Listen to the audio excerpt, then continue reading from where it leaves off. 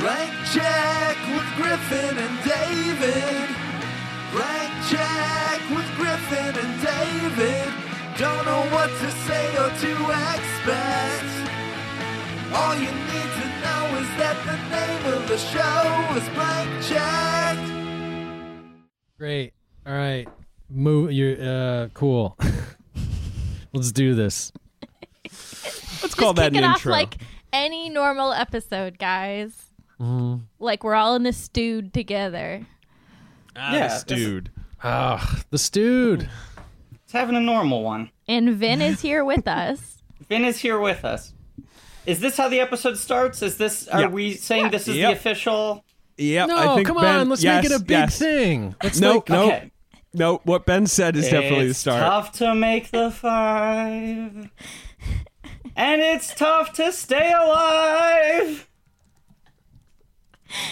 It's topical, you see, because this is our 5th anniversary, and also we are amidst a pandemic. There you go. So both things are true. This, of course, is a very special episode. I'm calling it right now our best episode ever. It's the Blank Check 5th anniversary self-quarantine social distancing spectacular. Coming live to you from each of our homes. Live from 4 different apartments. That's We've true. got bigger, nice. Or is it? Yeah, bigger, nice. It's little nicer. Little nicer. Little nicer. nicer. I'm sorry. And then, of course, I'm here at Small Fine. It's small, it's fine. Yeah, pretty much. I'm here live from Medium Messy, but I have taken advantage of, we're recording this episode via Zoom for the first time, Yeah. and Zoom allows you to change your background, so I've been cycling through different background photos of Vin Diesel. So Yeah. right now I have a black and white photo of Vin Diesel in a boxing pose above my shoulder. Is he in So a, he like is a with us satin jacket? spiritually. I think he is. Now, David has also added a picture of Vin Diesel to his Oh, background. I can't see his No, head. this is not Vin, but it's not a very good one. I'm trying to find it, but here we go. How about this one? David has Okay. a shirtless man holding a goat, a baby It's goat, not or Vin, a though? kid. Who's the shirtless man?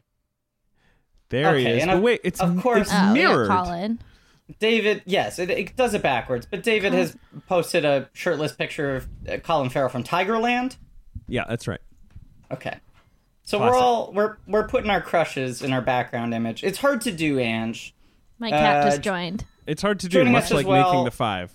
It's tough to make the 5, and it's tough to find a good background image of your celebrity crush. Angela Barracudo Ferragudo joining us as well. We don't have a name for your apartment yet. No, you guys haven't been to my apartment, I don't think. We haven't. No. Could I've you- dropped you off outside of your apartment. That is Right. that is the most I have been to your apartment. Yeah. I don't know. You don't have a name at the tip of your tongue. We'll come up with it at some point over the No, course I of this mean, my episode. apartment, we have like a nickname for ourselves, but it's named after the street we live on, so I would rather not say that on mic. 100%. All right, how about Don't- this one? This don't one's do good. that. This one's good. Oh, right? yeah. Yeah, We got David's Jamie. background is now Miami Vice, and he's sitting directly in between Tubbs and Crockett. Yeah. It's pretty perfect. Yeah, that one's good. Okay, good. Now I feel good. So here we are. We originally had some sort of plan for our 5th anniversary episode. I can't even really. I guess we were all just going to hang out and do stuff.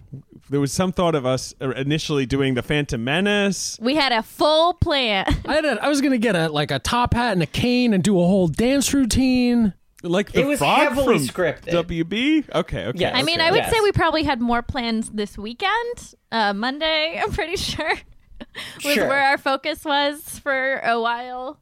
Yes, we had a lot of different plans in place, including 2 live shows we were going to do, and Yeah. this, and Ben was going to go full Michigan J. Frog.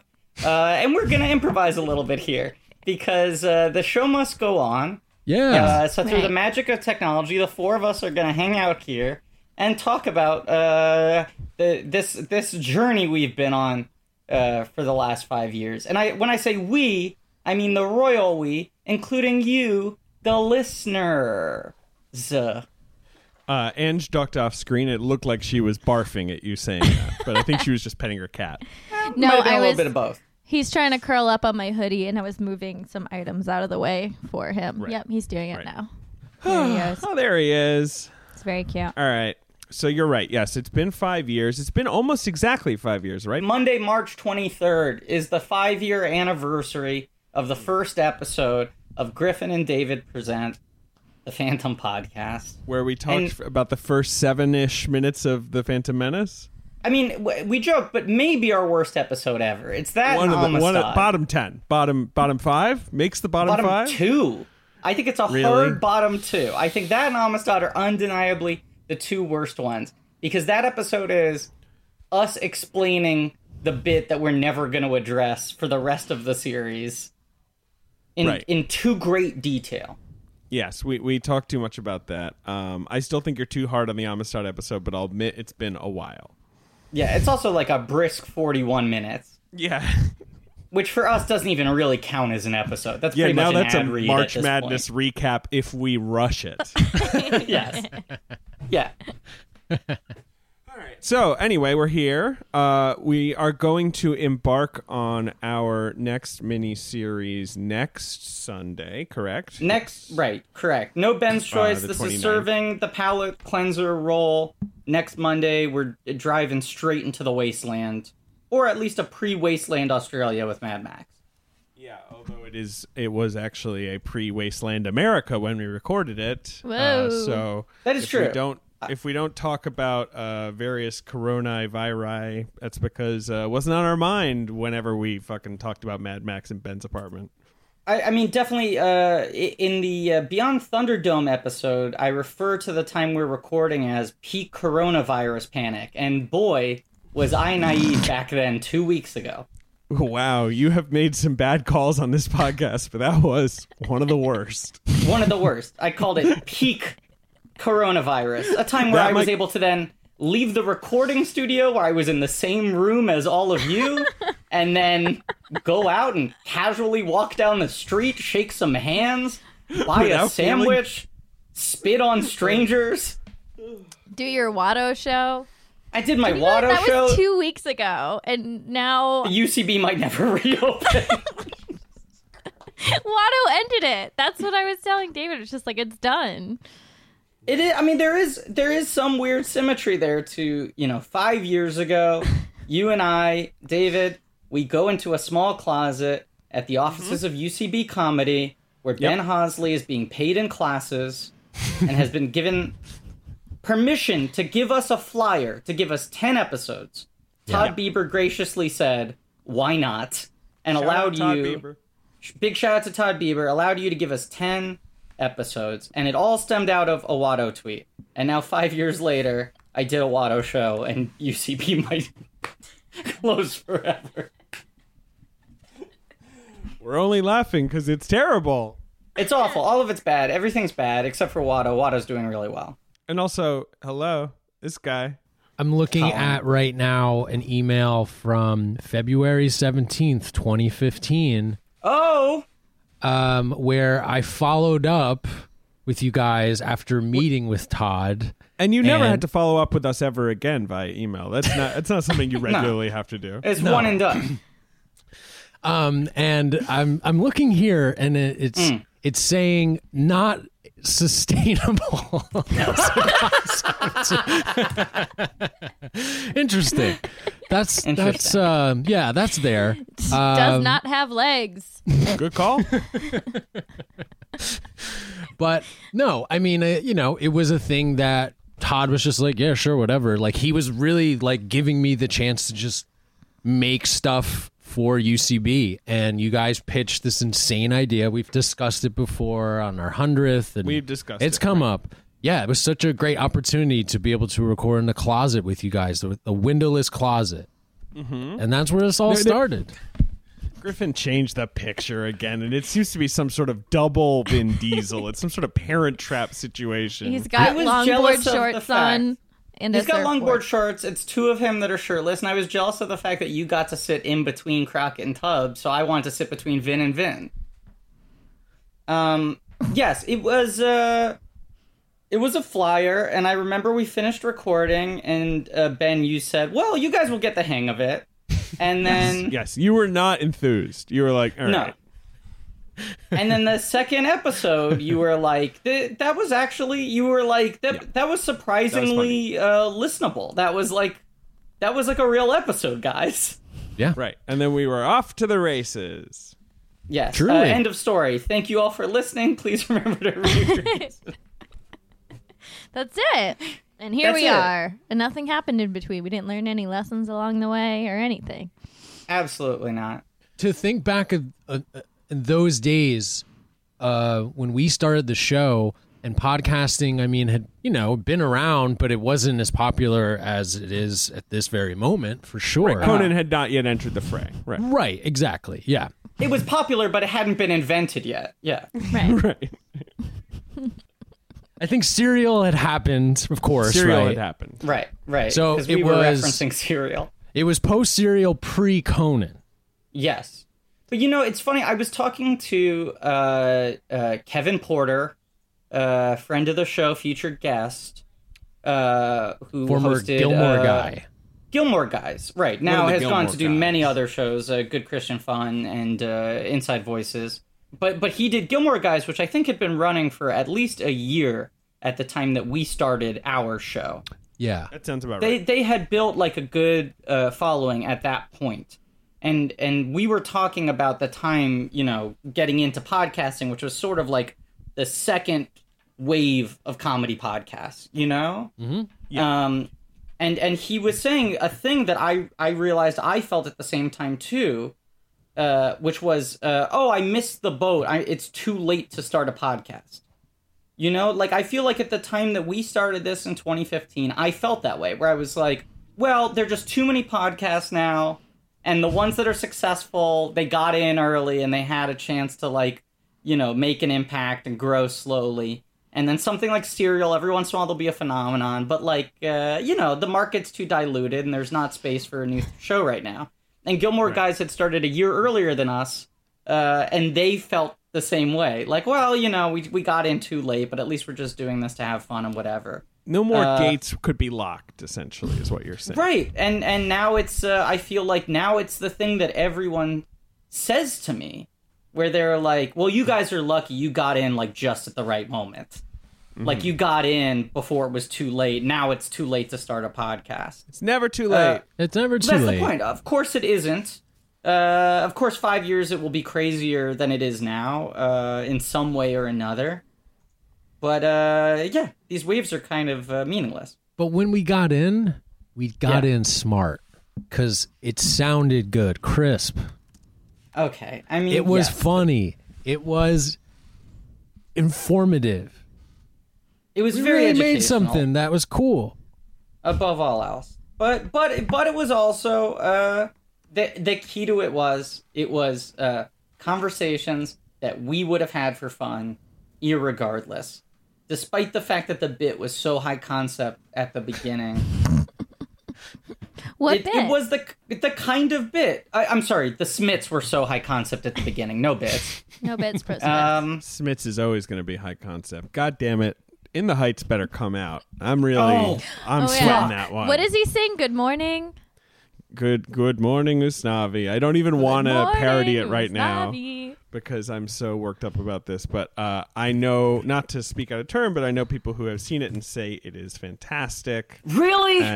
And I just I want that movie. I mean, I know that movies will be eventually released, even if their release has to be delayed. But I'm just thinking about it right now. Okay, this episode is topical. Can we pause the self-mythologizing? I'll stop my stream of let's hagiography. pause that. Yeah. Yes. Can we talk about the state of movies right now? Because I think it's an important thing for us to talk about. I miss them so much. I want nothing more than to just go to a movie theater and not think about anything right now. And that's taken away right now too, unfortunately. For the good of people. Obviously, it's important. For the good of we don't people. do this For the right good now. of people. But I was texting with Gabrus this morning, and he said to me, John Gabrus, friend of the show, past and future guest, humble brag, winky winky, and he said it's the three things that I have to do for my mental health are gym, beach, movie theater. A slight variation, the Long Island version of gym tan laundry. Right. And I said to him, yeah, I relate, because for me it's movie theater, movie theater, movie theater. Just different AMCs throughout Manhattan, and they're all fucked. Yeah, and it's a little scary now, not just the fact that, okay, so movie theaters are off the table temporarily, because I understand that as a necessary move to ensure the future of humanity, but also that we are in this weird time where the question is, what will movie theaters look like whenever this ends, and how will viewing habits change and customer habits change? I don't know, it's weird. Yes. I mean, our podcast is not very often about current release films. We are rarely incentivizing people to go to the theaters. In a certain way, sure. Our podcast is perfectly positioned for a time like this, where it's just assignments of things to watch at home. That's true. Not intentional, but we're people who love going to the fucking movie theater. Yep. We love seeing a talkie picture on a screen. We love a room full of strangers. We love the movies. Love the movies. Ben likes the movies. Yeah, I like movies. 3 movie lovers and. But I like joking about them a lot. Yeah, you love joking about them. But it is this weird thing of just like, right, like something like Fast 9, right? My beloved Vin punted all the way to 2021. Yes, initial shock and sadness. But in the long term, I am happier to wait a year to see that movie properly than to have it drop on iTunes in like 2 weeks. Oh man, absolutely. iTunes for Fast would be so depressing. In the Heights is the same thing. Yeah.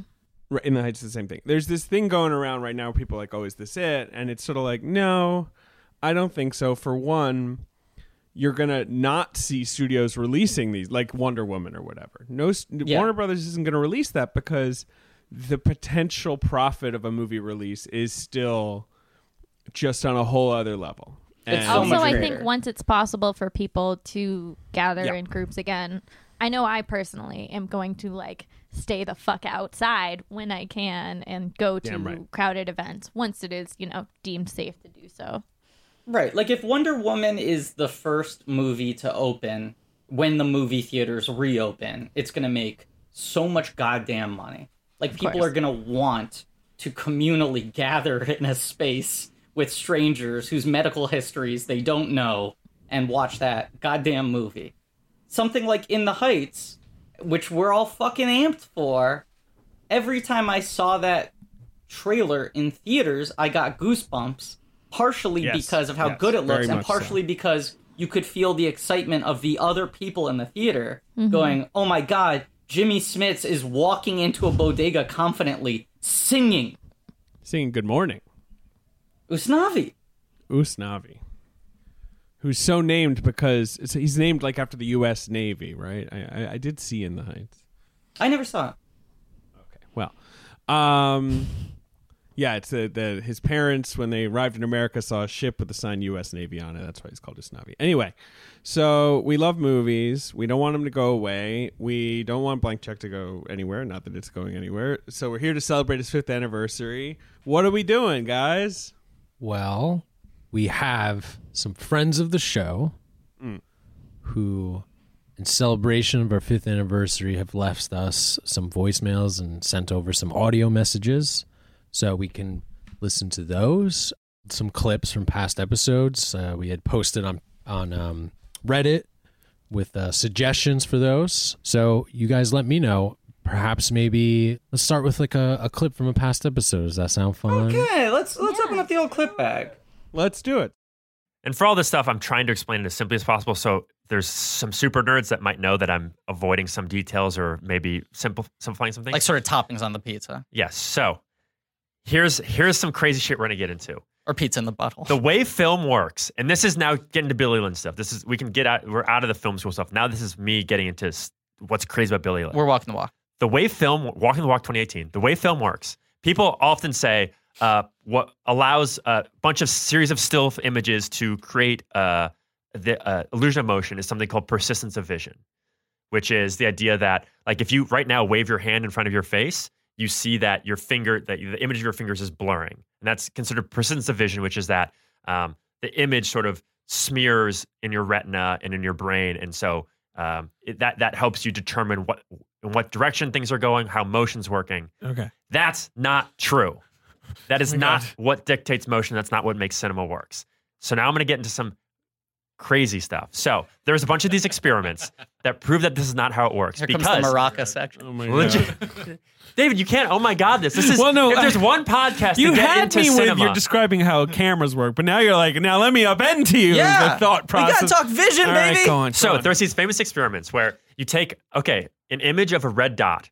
It's a still image of red dot, no motion blur, nothing. Mm-hmm. Okay, and then you take that away and put up another image of a red dot in another location. Okay, if you go between those images, one to the other, and you start increasing the pace that you're going between the two, suddenly your brain starts to assume motion between them. And instead of it being one image of one circle here and another here, your brain goes, that circle's moving from here to here, back and forth, back and forth. And in the science experiments, they refer to this in a certain amount of hertz or a certain amount of milliseconds. I've sort of tried to transmutate it into frames per second. Okay? Yeah. So the frequency at which you do that, it starts as being still images, and then, let me get my exact. Stage 4. Yep. Welcome to the 5 Towers Club, by the way. From 0. Congrats. Thank you. From 0 to 5 frames per second, it's just succession, 2 images. Then you get to partial movement, where you get the sensation of things moving slightly. And then at around between 16 and 18 frames per second, which is really interesting, you have what's called beta movement. Okay? Which is just like these like low testosterone. Oh my God. Sort of cuck movements. Hey, Ben, can you open that envelope? Oh my gosh. This is like Neil Patrick Harris hosting the Oscars. That's sort of why I did this.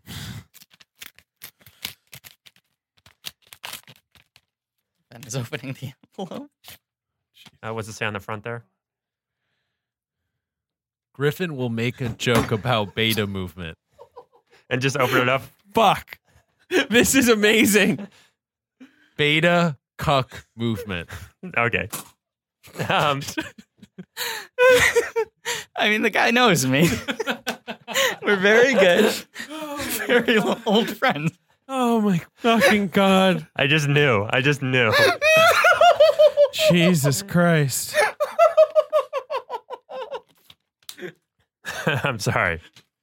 So, around 16 to 18 frames. 1,000 comedy points. Thank That you. really was a tour de force. That was Thank you. Listen, you know people. Well, that's the funniest thing that will ever happen on this podcast. But isn't it funny that moment, which is probably the funniest thing that'll ever happen on the podcast, is 3 minutes of JD talking in detail about like how the brain perceives movement and how it can be visually tricked, and then a joke, then the greatest joke ever.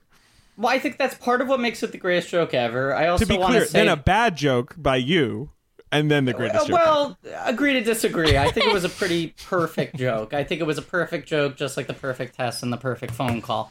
But part of the beauty of the joke, it's not that that's the funniest thing I've ever witnessed in my life, but it is the most beautifully executed joke I have ever witnessed. JD walks into the studio, is holding it in his hand, doesn't say anything. When we start recording the episode, which par for the course for us was probably 45 minutes after we all arrived. Yeah. And I probably arrived 30 minutes after everyone else. Yeah. Yeah. At the very beginning of the episode, he hands you the envelope, Ben, and says, I just want you to take note of this envelope. I will tell you when to open it. And then the clip you just heard is like an hour into the episode. Probably, yeah. Yeah, it maybe 45. It's deep-ish into the episode. I mean, he lets it rest for a good long while before letting us execute his joke. And like, what if he wasn't like? What if we didn't get around to talking about beta movement, whatever the fuck that? It's so funny that he's like, we're gonna get this deep. I promise. Well, JD comes coming prepared. in. As we know, he comes in with a checklist of things that we have to discuss. But also, there's the moment there where I say, which is just like low testosterone. Excuse me, where I say it's like low testosterone movement. And then I take a beat, and JD just kind of stared at me in the room, and then I said cuck movement. I almost didn't say cuck movement. And it was because I got no response that I felt like I had to take another bite at the apple. So JD was just like, I'm not rising to it until he says the word. Well, he was the Svengali. He knew. He said, I can't force his hand. Whereas it's amazing how you I can need hear to let me this play out. During the whole clip. I'm just like, oh God, JD's going too deep. This is too dry. I'm like, I'm being a pain. And then you make your joke and I'm like, for crying out loud, this thing's off the rails. Like, I am totally in grunt mode until he asks Ben to reach for the envelope.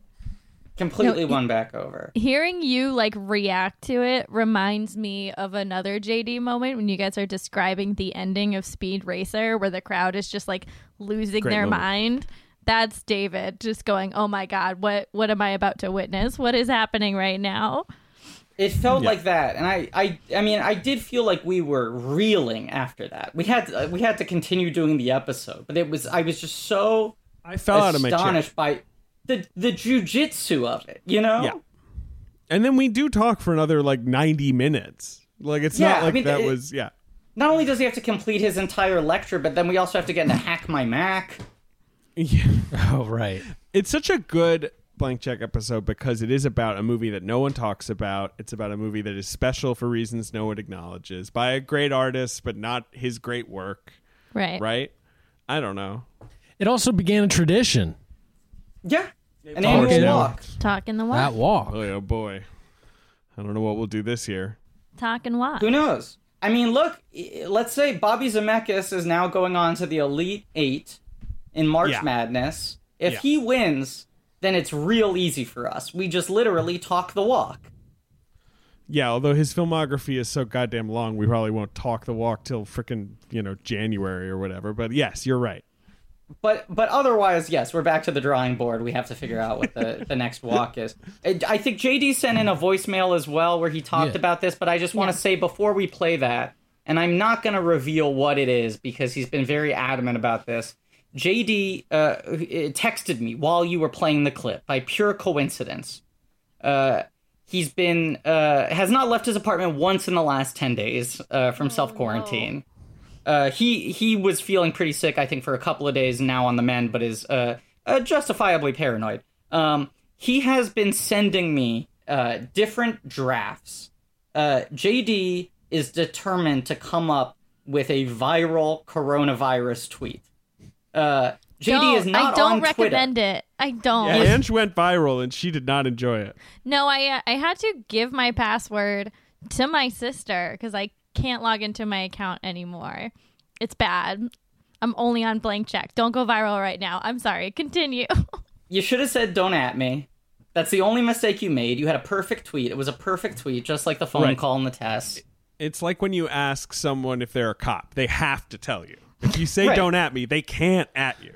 You should have just said don't at me, because you were correct. Okay, but what did JD send? COVID-19 the Widowmaker. JD has been sending me drafts of things that he wants to go viral. And he has been working hard on them. So I just want the listener to know, he said, I cannot give him credit for his thing, because he doesn't have a Twitter account. He's giving it to me. He wants to test the virality. But I just want the listener to know something I post probably within a week is going to be created by JD. I will never say what it is or isn't. That's all I want to say. Should we play the JD voicemail? Yeah. Yeah. All right. Hello, Blank Check family. I'm JD Amato, and I love movies. Blank it, thank it, but don't touch each other because of the virus. I just want to send a quick message to congratulate the Blank Check team on their 5th anniversary. You all should be so proud of yourselves. That's such a phenomenal accomplishment. I am, of course, so appreciative of the fact that you've allowed me to be part of the podcast in small ways, but I'm more appreciative of the fact that you've all been such kind and wonderful friends to me over the years. It truly means the world. I'm currently in the midst of a doctor-mandated quarantine. Don't worry, I'm fine. But the time has allowed me to explore my old emails and find my first ever correspondences with each of you. So Ben, my first email with you was in 2015 when you were booking guests for the UCB Digital Podcast. I believe you had to cancel and then rebook, and it all worked out fine in the end. David, my first email from you was in 2014 when I sent you an unsolicited audio file of me giving my take on the current state of reality television at the time, and you responded about 12-hour day and avoided having to send an audio file back to me. Also, in looking through these emails, I came upon the following email from 5 years ago, from May 2015. The subject of the email was, "Help us with the final episode of our stupid podcast. Hey, David Sims and I have been recording a stupid podcast for the last couple months solely about Star Wars Episode 1, The Phantom Menace. The explicit goal of this podcast is to answer the question, what is The Phantom Menace about? And so far we've failed in that regard. Recording our final episode Wednesday, blah, blah, blah, blah. Guys, it's 5 years later, and that wasn't your last episode. You did many more, and your podcast evolved into something completely different and completely wonderful. And speaking of evolution, I want to say that in life, a lot of things evolve and change and adapt over time, but also a lot of things stay the same. And those things that stay the same can be really grounding and really magical and give us a lot of joy, especially in times like this when so many things feel changing and new and strange and uncomfortable. It's nice to look back and see that there's certain things that never change and those things that are always true. And that brings me to my first ever email that I got from Griffin Newman. Griffin, the first email you sent to me 10 years ago, June 2010, is the following email. Subject line, Toy Story. Body of the email. Yo, here are the deets for tonight. Hope you can make it. You've got a friend in me, Griff. And I hope you know, 10 years later, you still got a friend in me, Griff. And to all of you, congratulations on 5 years. That's such a big accomplishment. On behalf of myself, many of your co-conspirators and fans, I say to you, blank you, thank you. And I'd like to end on a question. Now that 5 years have passed, do you think you've achieved your goal of answering the question, what is the Phantom Menace about? And if not, how many more years do you think it'll take you? I'll take my question off the air. Love you guys. Goodbye. Great voicemail from JD Amato there. Genuinely made me a little emotional. Got a little choked up there. Griffin, why did you send him an email about Toy Story? Do you think you were going to see it? That was the weekend that Toy Story 3 was coming out, and I went at the Ziegfeld RIP, one of the all-time great movie palaces. They did a marathon screening of all three movies back to back to back. And sure, so at the end of that 3 hours? marathon... great joke, 5 comedy points. But at the end of that marathon, you got to see Toy Story 3 earlier than anyone else. And I invited JD because we were in an improv class together at that time at the UCB Theater, a company that's never done anything wrong. Anyway, JD has been one of our great friends of the show. That first email he read was us asking him to send in a voicemail for that final Phantom Menace episode, because we just thought... episode 10 or whatever. Let's just get all the people we wish we had gotten on this show. We didn't really have many guests on the Phantom Menace podcast. It was the next miniseries where we started bringing people on, and JD came on the show for the first time. Right. And our good friend Rachel Lang. Chase Mitchell, some of the old pals. Morgan Evans was in that one, I think. Yeah, didn't Drucker do... I can't remember if he did episode 2 or 3. Sonia Saraya. I mean, people started entering the fray. But we had zero... No, we had one guest. Connor Ratliff was the only guest for Phantom Podcast. Is that true? I think so. Am I wrong about that? I think you're probably right. I don't remember.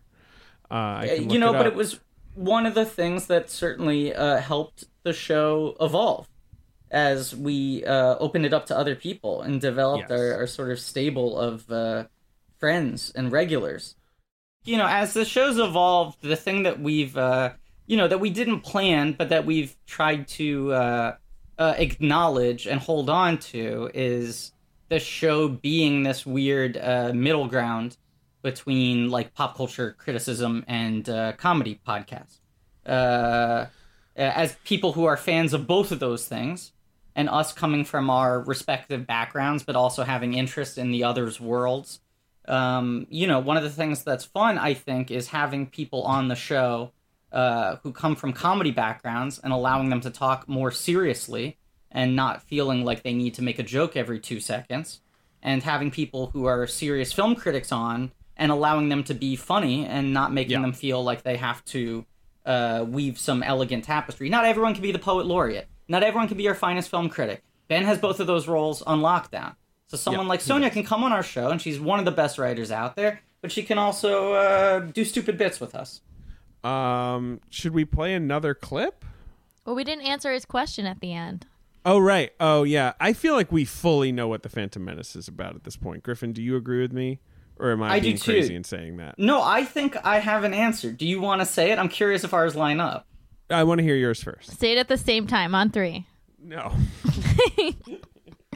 Here's my very short, reductive answer. It's about how blind arrogance destroys societies. Yeah. No, we have the same answer, yes. Right? Right. Yeah. It's about, like, yeah. I mean, it's weird how the sequels that George Lucas had no involvement in were clarifying in this regard. But yes, it is about you're watching an empire crumble under its own, like, what's it called? Decadence. Arrogance, but there's a word. Hubris. There we go. Hubris. Yes. No, but I think, honestly, in light of, like, sort of the recent movies, I really do feel like it's about, like, that Palpatine fucks. It is about that. He forces consciousness. Consciousness. Yeah. Yeah. No, it's funny. I mean, at one point in time, we thought what we were going to do for this 5th anniversary was reassess The Phantom Menace, but with context. Right. That was our idea, was talk about it as a Star Wars movie, since we never did that on the show. I thought that would have been fun, but then you decided there's been too much Star Wars talk of late, which is not inaccurate. Right. I stand by it. But it is one of those things that I think you and I are both slightly warmer on all 3 of those prequel movies than we are in those episodes because of the thought experiment of pretend the other movies don't exist. The affection comes from the way that they're in conversation with the others, even if those movies are not wholly successful. The bit was stupid. We should have acknowledged the other movies. What a waste of a year. Well, part of, like, the response on Reddit is we had a question, so maybe I'll pose this to the group. Do you guys want to maybe talk about what your least favorite episodes are and what you would have done differently if given a time machine? And also, what are some of your favorite eps? I mean, I said the ones I like the least. I'll tell you the 2 episodes I'll give you the time machine on. I think, and I've said this before, I think we were really ungenerous to Ahmed Best in our Jar Jar episode. Yeah. I think we were very much following the same line of attack that everyone else was following and putting a lot of the blame on him, which was not fair, especially in light of how much he's opened up about how difficult that process was for him after the release of the film. And the other obvious one is, but it's one of those hindsight's 2020, we literally did not know that Lulu Wang was going to get pulled out of that episode. Oh, yeah. That episode is tough for me to re-listen to because I feel the same anxiety that probably our listeners feel, where you go, God, she only has 20 minutes left. Why are you asking her about interviews? And the answer is, we thought we had 2 hours. It's no one's fault. It was one person's fault, but that's okay. It was one person's fault. We're not going to name her. We don't even know that person's name. But I know her name, but it's no big deal. But Lulu's you're right the about best, that. And hopefully we'll have her on at some other point. Oh, I thought we had a really good conversation with her. I thought our Nausicaa talk afterwards. We should do this with her. We could. Sure. I mean, look, silver lining of Skype, maybe we'll have more West Coast guests on the show in the next couple of months. Yeah. Who knows? Who knows? I'm trying to think of any episodes I don't like. I feel like I don't like the Fantastic Four episode. I already said that whenever we did a retrospective before. I like all the episodes. What's a bad episode of Blank Check? There's no such thing. I'll say I would go back and not lose my phone and fall on the ground when we recorded that episode with Dana. You lost your phone, of course, right? Yes, yes. You were very late. You were right. Yes. It was incredibly late. Yeah. I recall David saying, "I thought you were dead." Yes, I did say that. We thought you were dead. That was maybe a little harsh of me, but it had crossed my mind. That was not good. I didn't like that. I sprained my ankle severely. It was a whole thing. I'm very sorry. Yeah. That was a day. Yes, I forgot. I forgot that was that episode. Yes. Was there like a director you guys were kind of like tired of doing at a certain point? Like, oh, sure, Burton. I can Yeah, answer that that's the right away. obvious answer. Yeah, Real Burton. quick. I will say I didn't totally feel this way, but I remember a little bit of exhaustion with Spielberg by the end. That was at the time definitely the longest we'd ever done. Yeah. Yeah, I think that was just because it was twice as long as any miniseries we had done up until that point. There was so much variety in that career, and he has bangers at the very end. Yeah, those bangers at the end rule. I think Spielberg's interesting because I love our Warhorse episode and I love Catch Me If You Can. I think we have some like really good episodes in there. I still could not tell you one thing about Steven Spielberg. He's like an enigma. Besides, like, he's just good at his job. Whereas, like, he knows where to put the camera, and he wishes his dad was nicer to him. Well, that's what's weird. I mean, he's one of those paradoxes where his films are so weirdly revealing and also so weirdly impersonal at the same time. There, in certain ways, he's telling you everything about himself, and in other ways, you feel like you don't know him at all. Yeah, he's a funny one. He's kind of like Jerry Seinfeld in that sense. Yeah, I think he's less weird on balance, but yes, I know what you mean. You know, Ange brought up our Warhorse episode. I actually have a clip. Oh, a clip from Warhorse. Perfect With our segue. perfect old transition. friend Pilot Virowitz. Right. The first 3 minutes of the film feel like 15 minutes, and it's a series of sequences, totally silent, of Jeremy Irvine watching this horse be born, grow, prance around, achieve full size. So creepy. Very Weird. creepy.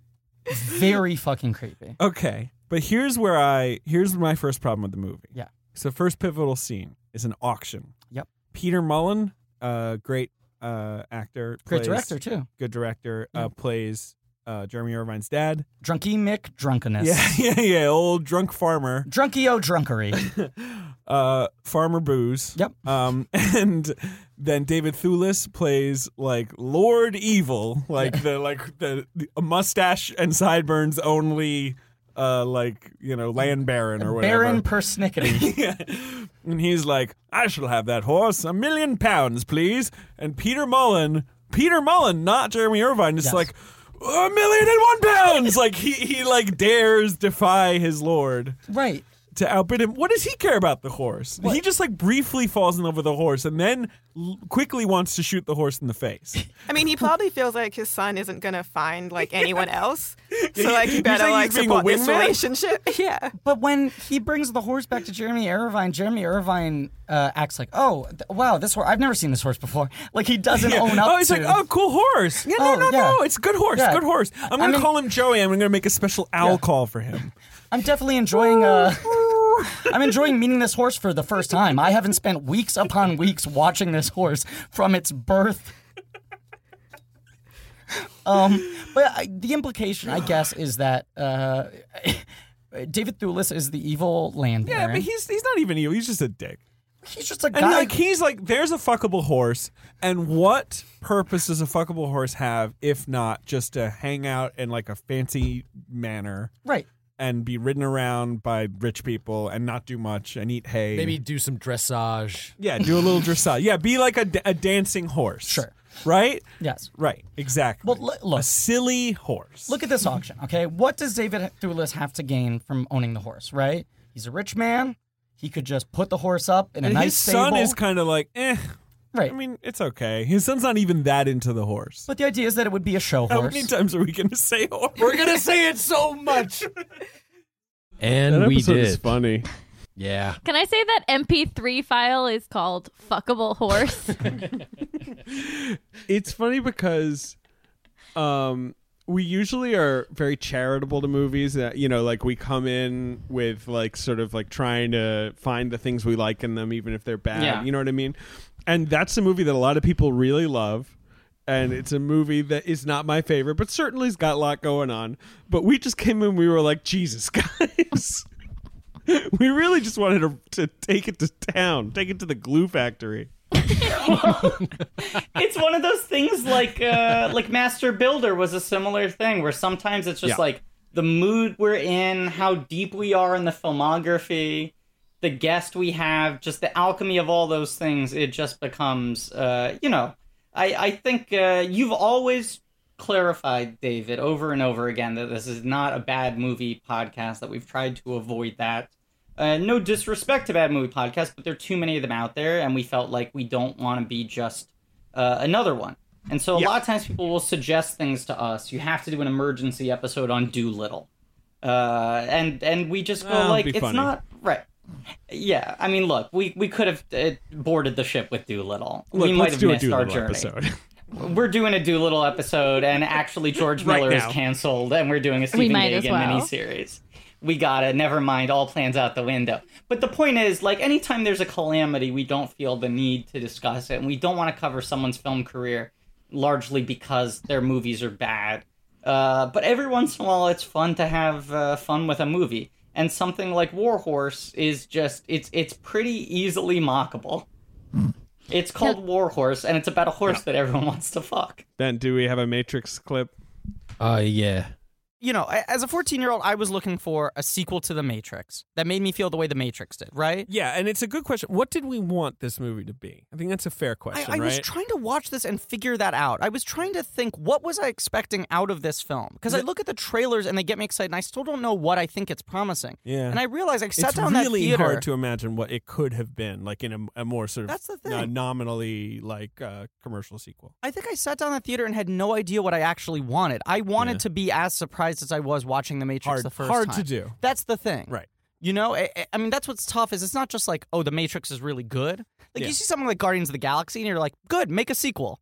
Yeah, just like, can I have more of these guys fun characters, they joke, they fight aliens. Good. Easy to make a sequel. Right. I don't need the sequel to explain like the world of Guardians of the Galaxy in like extreme depth. I don't need bigger picture mythology. I need like there's a couple of villains, there's a MacGuffin, right, and then at the end there's a big fight, but I get it. It's not going to be fucking, Shakespeare joke over and here. Some pop songs. And it's like nice pop songs. I don't know if the movie's going to work, but I know there's a clear roadmap that a 6-year-old could tell you is what Guardians of the Galaxy 2 should be.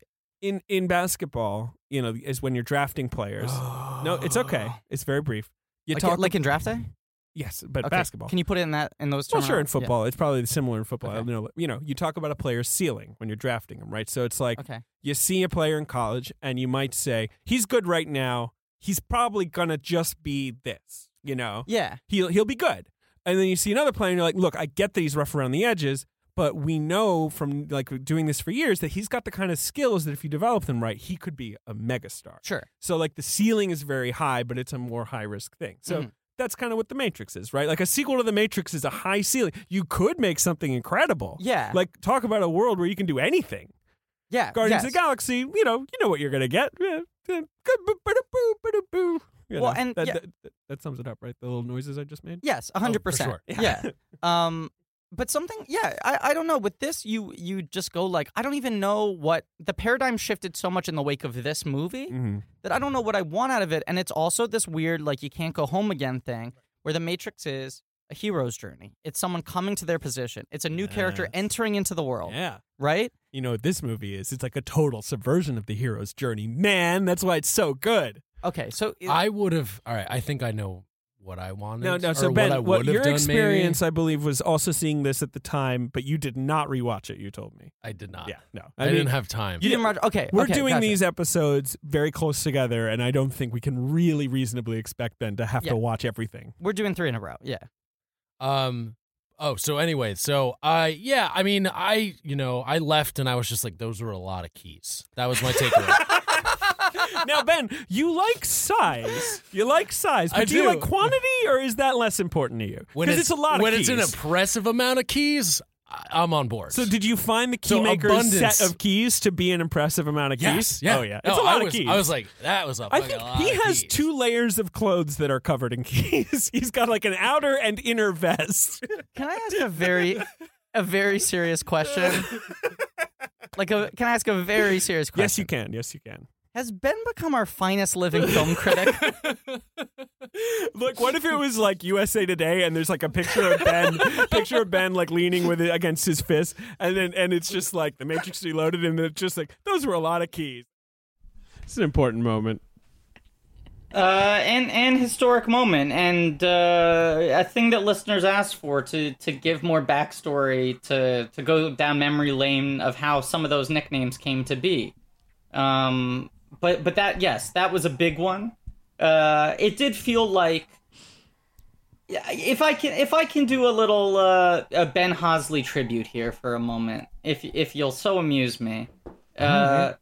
It's still 5 years into this show. I don't fucking know if I get the guy, but I am constantly falling in love over and over again. And that that's cheese really sweet, moment Griff. is another perfect one where it's just like, where did that come from? It's both. It's to quote the storytelling principle. It's surprising but inevitable.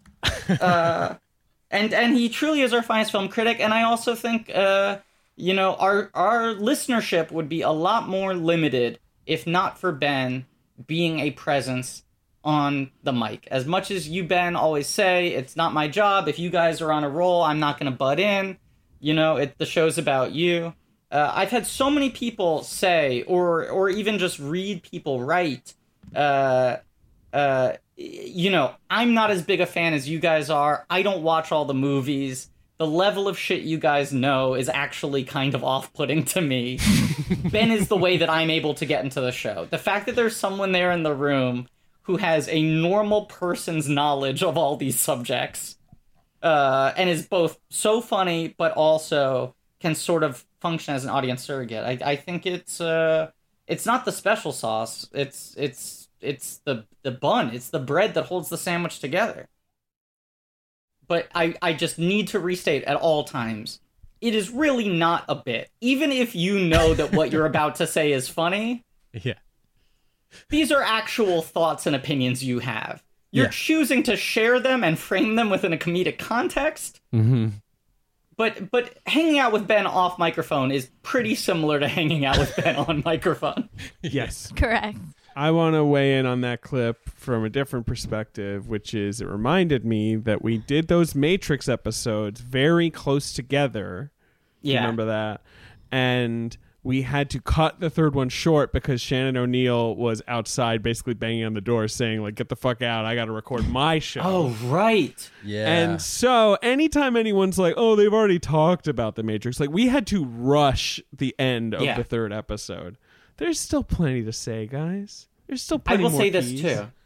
I watched The Matrix a couple weeks ago with a friend who had never seen The Matrix before, an experience I've been searching for a little bit, to see someone enter The Matrix now. Who hadn't seen The Matrix? My friend Lexi, who now has. But even watching it with her, I was like, ugh, I would do a much better Matrix episode today than I did 5 years ago. 100%. Both in terms of just being a better podcaster, knowing what our show is. The fact that Matrix episode was presumably like 90 minutes long is insane to think about now.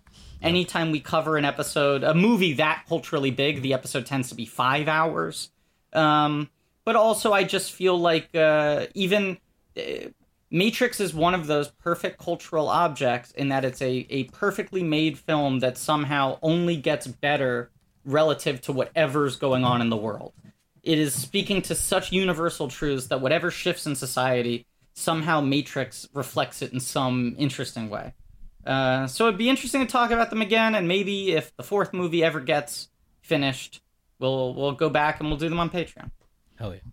So I thought we could play another message from our mother, Emily Yoshida.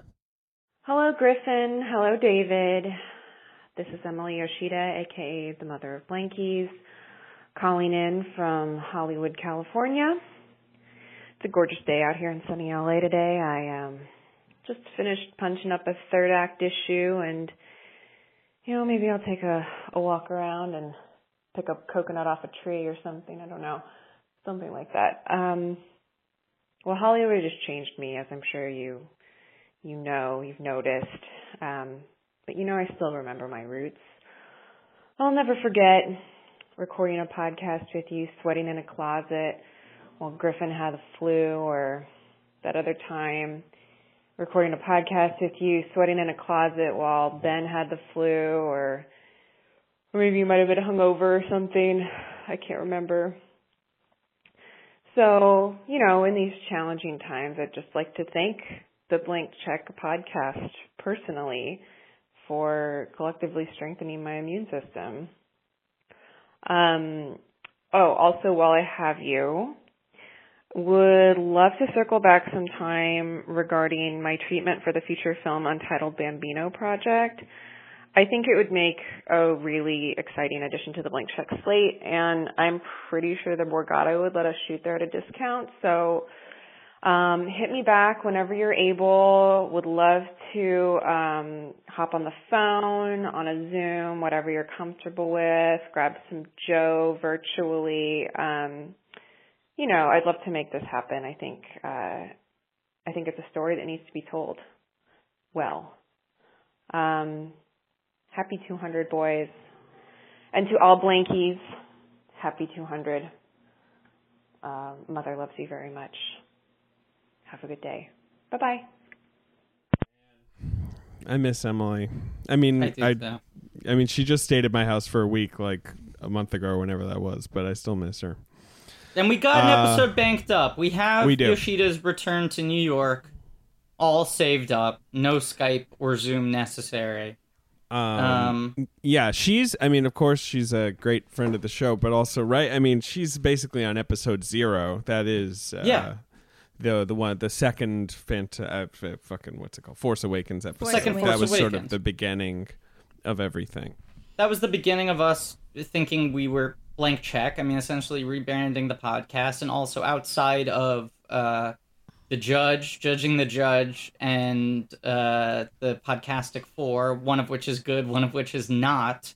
That was really the first episode where we were dropping the high concept shit, and the show was loose and fun, and I think kind of established the tone that we would have going forward. So not only did she name our listeners, but she also really helped us figure out what the show was as we kept moving. I mean, there are a couple people who really Ben and Todd obviously are responsible for giving us the chance to even do this in the first place. And Emily really helped form the show. But the two other people who we credit a lot, but they deserve all the credit in the world, who I think are responsible for you and I being friends, David, are Alyssa Stanoa, who didn't even know this until I DM'd her recently to say, hey, have I ever... did you ever realize that you're the only reason David and I are friends and have been doing a podcast together for 5 years? Three Busy Debras coming to Adult Swim soon. And Pilot Viruet on the Warhorse episode. They are the one trivia. Who invited you to trivia, and if not for trivia, we probably never would have started hanging out as much as we did, and we never would have developed the rapport that has lasted us these 5 long years. Trivia and the short running time of the Bling Ring, I would say. Yeah. That saved us, really. If the Bling Ring had been 220, this podcast might not have ever existed. I would have gotten that text as we were leaving the theater. I would have been like, oh, Pilot texted me 40 minutes ago saying to go to forget it. Instead we were like, you know what? Let's do it. I don't know if we've ever talked about this either in the many times that we remythologize our beginning. But when you got the text from Pilot saying, do you want to come to this movie trivia night? We were at a different trivia night. We were. I think we have talked about it. We were at a bad trivia. We went to a bar to get a drink, and they just plopped a trivia, question, a piece of paper in front of our faces. And you went, do you want to stay? And I went, yeah, I like trivia. We should do this. And you went, okay, let's stay. And we stayed for But it was what's the capital of Bolivia? Yeah, it was not particularly involved trivia. But I mean, the sliding doors, if we had stayed there at that trivia night, maybe we'd be hosting Pod Save America instead, Oh boy, we'd be telling Mr. Trump that the line is here and you will not cross it. I don't know. Isn't that what they do now? Is not a good president. I haven't listened to Pod Save America in quite a while. I'm going to say it. That guy's got to shape up or ship out. And I mean it. I've had it up to here with Mr. Trump. Let's not start any more podcast beefs. Yeah. Ben, do we have another clip? We do. Well, I thought we could just play a few moments with Chris Gethard.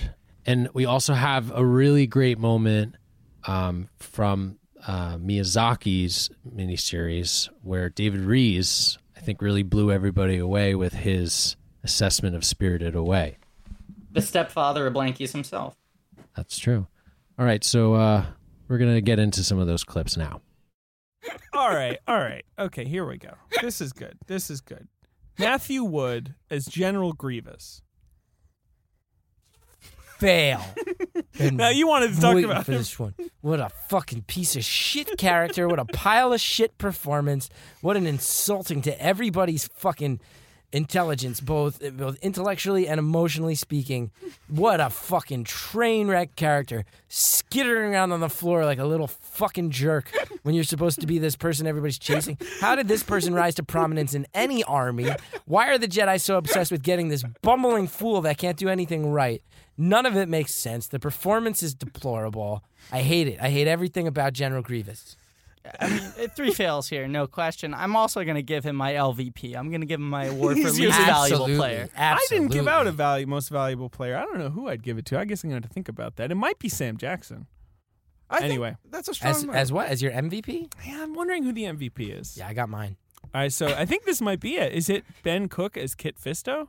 Ding, ding, ding. Kit Fisto is the shit. Did you sense from the Kiadi Mundi Plo Kloon obsession? Yeah, I got it. I got that. Is there a character in these movies that you see less of, that you want more than Kit Fisto? In the second one, in the third one, give me my Fisto. What's the deal? He looks cool, acts cool. Everything about Kit Fisto's fucking cool.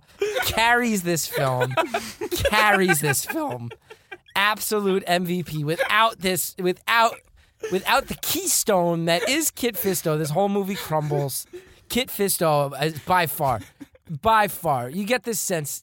I could tell you, I saw Kit Fisto for roughly 4 seconds in this film. Here's what I know. Kit Fisto, Jedi Master, yeah, but probably on the younger side, probably on the more rebellious side, goes off and does Kit Fisto's thing a little too often for the Jedi Council's comfort, but gets things done his own way. Maybe doesn't need the clones as much as others. Maybe he's one of the ones that's voiced some discontent about why are we relying on this? Because it's easy. That's never been our way. Kit Fisto is someone who gets out in the field, does his own thing. Kit Fisto doesn't care if he needs to go undercover, clandestine for months, even years at a time. Kit Fisto gets the job done. Maybe Kit Fisto doesn't play nice with others. Maybe Kit Fisto doesn't get along with everybody all the time. He doesn't play the politics. He doesn't play the game. He goes and he gets it done like a Jedi. Kit Fisto, MVP, now, always, Sirach. Wow. Just to clarify for you guys, he's the guy with the green dreadlocks. He's got big black bug eyes. Big bug eyes. And dreadlocks. In the second movie, I think he pushes someone over, a In the droid battle, over, in that and big he's got battle. like he's six running fingers. like a motherfucker. When they go inside that big stadium that's very convenient for the fucking battle, he's running like, I'm going to fuck shit up, and he's psyched that he gets to do it. Kit Fisto seems, you know what it seems like? Like every Jedi Master has a stretch before he's a master where he just gets real into the fact that he can fuck shit up.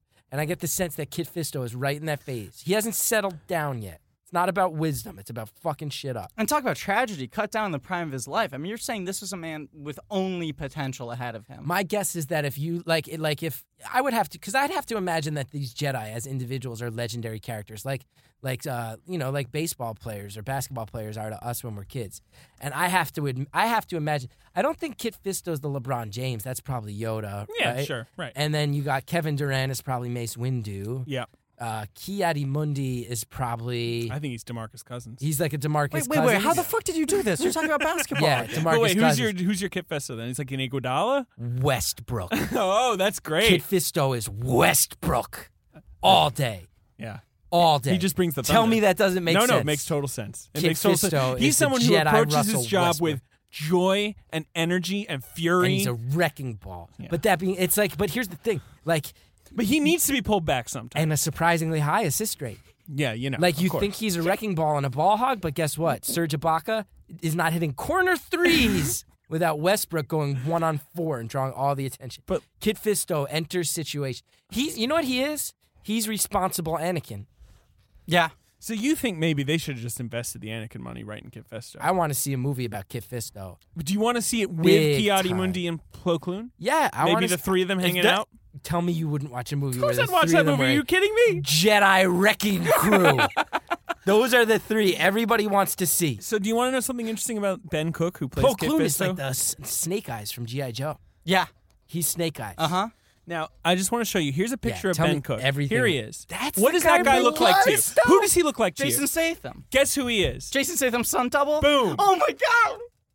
He plays Jason Statham. He's Jason Statham's stunt double in like so many movies. Wow, This man. dude, for the listeners And he is at a home, fight coordinator in a lot of movies. Are splitting other image. people obsessed with Kit Fisto? Yes. Oh yeah, I think Kit Fisto is a real because look at his look. The best. There's like a big Kid Fisto following. I'm really online. glad. Is there any place I can get more info on Kit Fisto? Wikipedia will tell you lots about Kit Fisto. And are there comic books and shit? I think so. Do we know? Yeah, there's expanded universe Kid There's Fisto. a lot I of want to expanded read universe. all Now, the Kit we're Fisto. basically done, but there are Come two on, we're not done. We're just getting performances. started. We just got the Fisto. There are two It's a performances I great really name, want to too. highlight.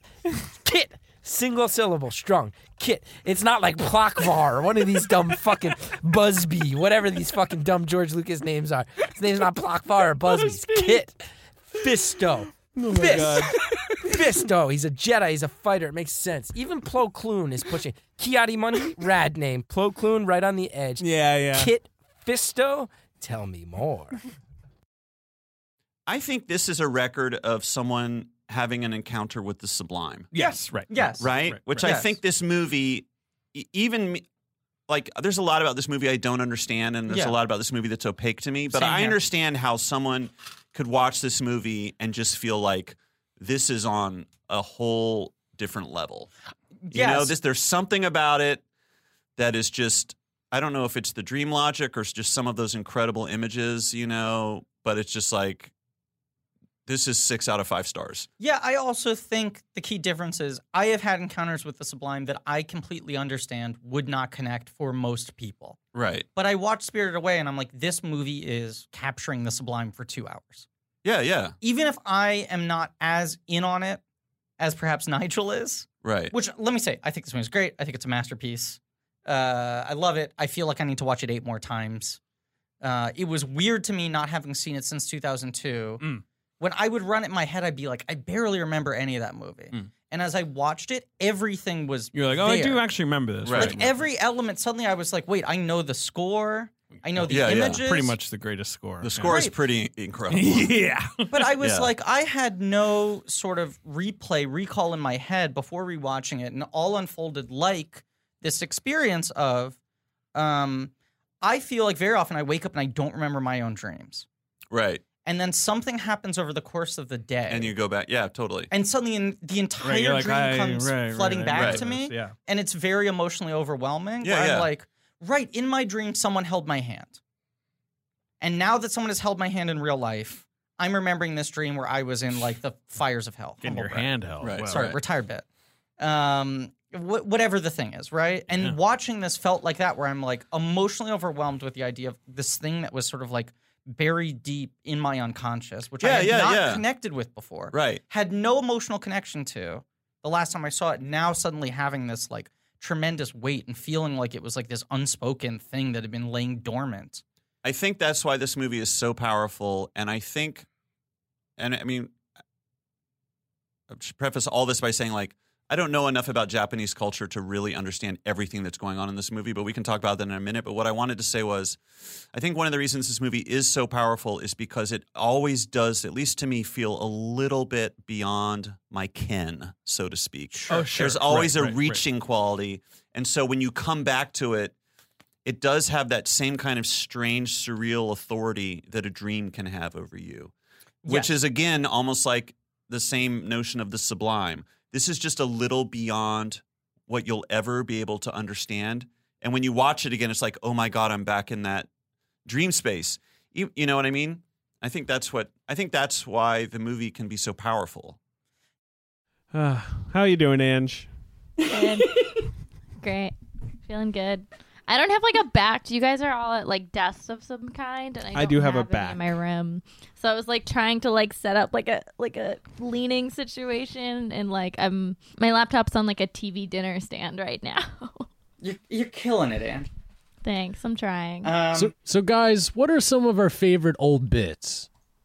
So like one bit I remembered I totally forgot about is handing out cards. Remember I used to give like The yellow cards and red Death cards? card is one of your the best death card moments was ever. a big moment. Yeah, I people gotta have bring asked that about back. the cards. They've I asked know. where they went. Totally forgot. And then Griffin, you had your soapbox bit. Oh, right. Yes. Remember, you put a Foley box, work for the soapbox. Yes. but you would have to go upstairs, and it would take a really long time. And David would always be like, "Oh my god." That bit's been replaced with every ad read. I think that same function is achieved with every ad read. The Basta on with it. Get it out enough already. I've used the soapbox bit on Twitter. I think it's like an easily translatable, just like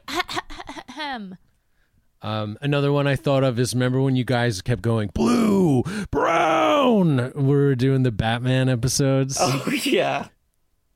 Not really. Talking about the color palette of each movie. Color palette, sure. Yeah. The Nolan series brought out a lot of silliness in a surprising way. That's when we started at Audio Boom.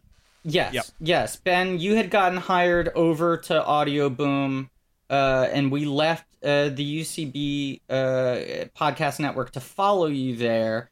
But all of that was happening also while I was filming The Tick. Yeah. It was sort of a pileup of things that happened all at once. And so those episodes were all recorded at like weird times or days off or weekends when I was really stressed out and overworked. And we had fewer guests on that miniseries because of that. And I think those episodes are some of people's favorites because sometimes the show is at its best when we're kind of going crazy. Yeah, it's sadly true.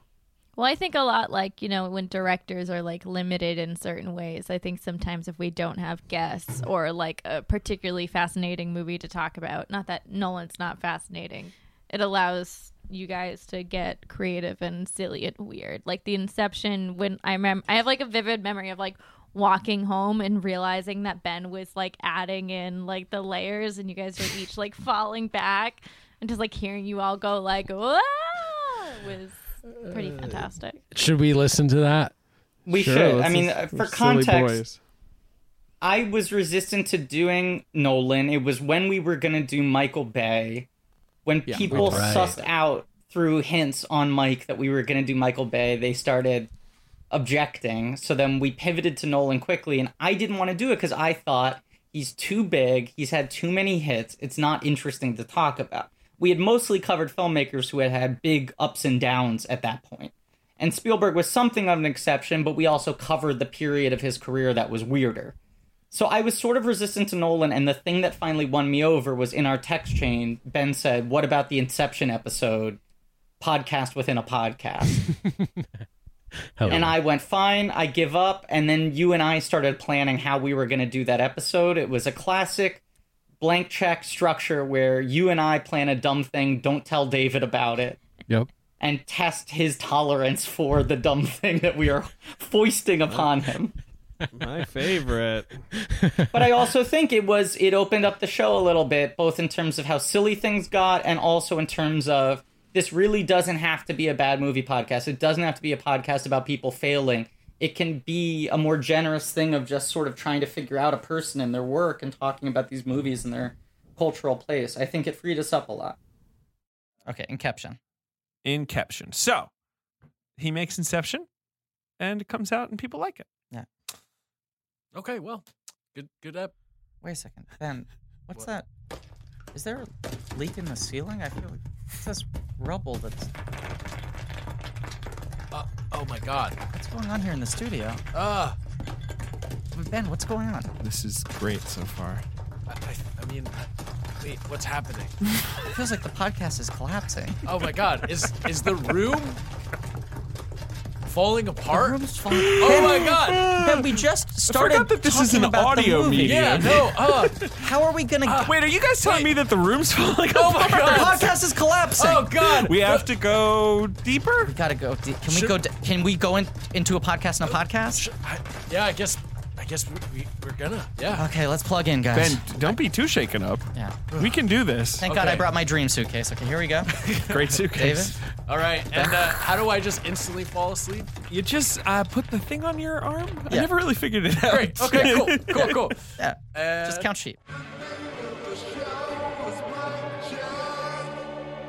Oh. You mustn't be afraid to podcast a little bigger, darling. Oh, good. There you go. Hi, Another great line. I'm Griffin Newman. Oh, great. David Sims. Welcome to Blank Check with Griffin and David. This is a mini-series called The Pod Night Cast, and today we're talking about the movie Inception. Okay, so the movie starts. It starts with Leonardo DiCaprio washing up on a beach. Yeah. Right? Yeah. That's the first thing. Yeah. Oh, I should just apologize in advance if we have some sound problems. We are recording from the back of a van right now. Sorry, I'm going to take a sharp turn, guys. Okay. Hold on. It's fine. What great performers we all are. I mean, truly, though, is the podcast collapsing? talking about David becoming sillier on the show, for someone who, dare I say it, never made a Herald team, never made a Lloyd team, has that's no an old improv bit. background. That is an old bit that multiple people who don't know what it means texted me being like, can you stop doing that bit? I don't know what it means. Kind of the reason we stopped doing that bit. Yeah. I But thought it was funny. David truly didn't know what we had planned for that episode, and he was not hearing those sound effects in real time. So he's just hearing the two of us saying those dumb things, describing what's happening, and doing a lot of physical act-outs. We were both acting it out physically. Yes. Because we had to make it real for him in the room. But David, like a great improviser, was just yes-anding, he was accepting the reality, and he was rolling with it. Even if you can hear him rolling his eyes at the same time. Yes. But that episode, Rebecca Bolness, friend of the show, and someone who became a friend of the show through her listening to the show, her starting to write about it on AV Club. Then we started communicating with her on Twitter. Then she eventually came on the show and has become an IRL friend to all of us. We love her. But the best. That episode she put as, it was the top episode on Podmas that week on the AV Club, where we were like the headline. Yeah. Huge. One of those things that just kind of like, especially back then, those 3 long years ago, it was something that could overnight kind of like make a podcast, especially within that sort of sphere. And she had very generously covered us a couple times through our Cameron Crowe and the Wachowski and Shyamalan series. But then that was the main headline, the photo was Griffin and David finally tackle Inception. And the moment that I realized that could be a headline on a V Club and not be gibberish, you know? Not in a self-important way, but that there were enough people listening to our show that people could see that headline and it would mean something. It was one of those moments. David, you and I, both big podcast fans. I think we both thought about doing podcasts in our lives, but weren't necessarily specifically driving towards that in our careers. But I think that was a moment that was kind of very surreal, like pinched me of like, this feels like we're a real thing now. Now, can we talk about, of course, the most important bit in the history of podcasts that I think we're talking around? I'm sure. What is it? I don't know if you folks are aware of this, but David grew up in England. Wait, what? How did I forget that that's what you were queuing up? David Sims, who speaks with an American accent, right? Let me go get my passport. was born in New York City. He doesn't even wear petticoats. He doesn't even. Spent most of his adolescence in London, England. And David has truly walked off camera. He left. Whoa. Oh my God. Oh my Wait a God. second. Wait a second. This has never come up on the podcast. That's why I felt like we had to save this for the 5th anniversary as a big reveal. David is currently leafing through his UK passport. He's holding it up to the camera. It's real, folks. This is no bit unless he is committing passport forgery. This is a real EU passport. Oh my God, David Lawrence Sims. Well, but EU, you're not in the EU Well, I'm going to need anymore. a fucking new one because of Brexit, You're gonna need but a right new one. now I have the EU one. Here's a question. Ange posted on the Reddit a couple weeks, or maybe a month or two back, asking people for things they wanted to see or hear in the 5th anniversary episode. And here's an interesting thing to discuss, because I don't know if we've really talked about this. Just a nice little bonus trivia fact to give our listeners. I Laugh Alone, which I believe is the great Emilio Diaz, right? Correct. He said, have you ever been close to getting a miniseries subject or a star of the film you are covering to be on the episode? I don't think we've ever come close with a star, but we have twice gotten within shouting distance of getting a director on. We multiple times were at least in the preliminary conversations with Ang Lee's people and with M. Night Shyamalan's people. And David has switched to a different background photo that is now Colin Farrell and Gong Li in Miami Vice. But this is true, and it's not a thing we talked about. And maybe someday we'll make it happen. Yeah, I guess we have talked about Shyamalan. I guess Ang Lee, we never talked about that. We'll see. Hopefully it'll happen one day. A couple times we were looped in with Shyamalan's with the marketing team for Glass when that movie was about to come out. We talked about that. We did acknowledge that one. We got close to doing it. We almost interviewed him live, and then Ang Lee almost did our live show with James Seamus, but he was working on something overseas. No, he was getting an honorary award in like Taiwan or something. But I believe he was also producing that award show. Well, all right. He's a hardworking guy. Look, I mean, he's not going to get an award without producing the damn show. But he relayed a message to us that he would have been there were he in the country. And then when Gemini Man was coming out, both when it was coming out theatrically and when it was coming out on home video, we were talking with the marketing team. Look, we've gotten somewhat close, and they're the two who feel the closest, and hopefully someday we'll make it happen. They're the two guys I almost would be most curious to speak to, especially Shyamalan, who in his assessment of his career the last couple of years, I think has a similar perspective on his career as to how we sort of talked about him on the show. I want Spielberg. He should come on. Spielberg on Blank Check. I would sit down with the bearded one. I would.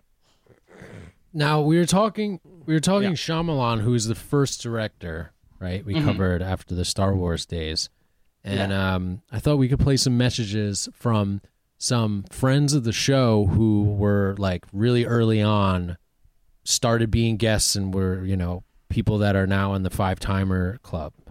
Oh, some 5-timers. Let's play the clip. My favorite movie is WALL-E. Why is your favorite movie WALL-E? Because it's really funny. Hi, Griffin and David and Ben. This is Katie and Charlie. Charlie, can you say hi? Hi. The last time you heard Charlie on the show, we were on the Titanic episode. Charlie was a tiny baby. Do you remember going to record in a recording studio with me, Charlie? Yeah. Yeah, you do? Since then, Charlie has seen a lot of movies. Charlie, have you seen Gigantic? Mm-hmm. What happens in that movie? The boat sinks into the water. It does sink into the water. But that's not your favorite movie. Your favorite movie is WALL-E? Yeah. Who's your favorite robot in WALL-E? I like WALL-E. What other movies do you like? The short movies. The short movies? Yeah. What about Sing? Yeah. Do you like going to the movie theater? Yeah. What do you do at the movie theater? You are in the audience? Yeah. And is it a big screen or a little screen? A big screen. And what do you eat? Popcorn. We wanted to say thank you and congratulations on 5 years. A special thank you to letting me bring a baby into a recording studio. I can't believe you let me do it. And thank you for having me back after that. Maybe Charlie and I can be on again in 5 more years when Charlie will be a big kid and watch big kid movies. Do you want to say anything else, Charlie? No. Okay. Happy anniversary, guys. Hello, Simsy and Griffey and Benny. This is your friend Richard, the Kevin Feige of the Trolls Cinematic Omniverse. I wanted to say happy 5th anniversary and congratulations on such a successful, joyfully ridiculous podcast. Listening to your show and being a guest on your show during this completely non-stressful, totally normal half-decade has made me laugh, made me think, and made me reconsider everything I thought I knew about the movies. I love you boys and wish you at least a couple years more. As ever, please support my trolls, as they, and I, their malevolent creator, will always support you. Yeah, we should acknowledge that the trolls have a significant financial stake in the show. They really do. We don't know how, but they're somehow venture funding like a lot of the operation.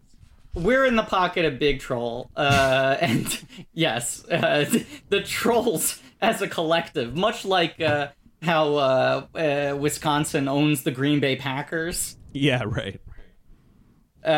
We are largely owned by the trolls as a collective. Man, it was good to hear Charlie's voice. I haven't seen Charlie Baltus since he was about 2 years old. I saw him last summer, and then he was in a phase where he just called everything yellow. Any color, you'd ask him what colors were, but he would always just say it was yellow.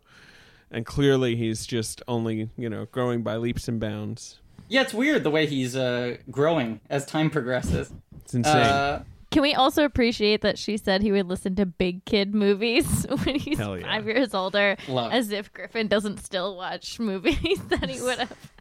Look, he basically has one of your favorite movies is his favorite movie. I'm glad he upgraded, because for a while Sing was his favorite movie, and for a while before that it was Cars 3, and I think we're finally getting to the real good stuff. Yeah, some auteur shit. Look, I'm willing to call him our second finest film critic. I think Charlie Balthus, in addition to being our youngest ever guest, is the second finest film critic. And we will have him back on the show. Yeah. We will. A thing we have floated out that now might be a little bit further off just because of where the world is at. But one of our ideas for our eventual trip to Disney in order to cover Galaxy's Edge is to make a little pit stop to visit Katie and Charlie and do a little episode with them. We would do maybe a Charlie's Choice or a commentary or something with Charlie. So he'll join the Two Timers Club eventually, and Katie, Richard, Little Gold Man, listen to it, read them on Vanity Fair. Two of our finest, two people who we would not be such close friends with if not for trivia as well. It's kind of crazy how many of our recurring guests are either people we met through trivia. People who we knew online, but we invited to trivia, and that was the first time we met them in real life, or previous friends of ours who joined us for trivia once or twice and then became closer friends. It really is our sort of social nexus for this show still. I miss trivia. I miss right now. I miss everything. I miss literally everything outside of my window. I think this is a good time to say that Ange rules. Used to be my. We love she her. Does. It's always a good time to say that. Yeah. I'm so happy that we met you and you became a part of the show. And now at this point, 5 years, you're able to really take on so much more of a role with the show, and all that you've done to grow social media for the show, and like assistance you've provided to me. And I just really feel like you have brought your own voice to this show in such a great way. And love you, Ange, and so thankful to have you part of Blank Check. Thanks, Ben. I love you guys too.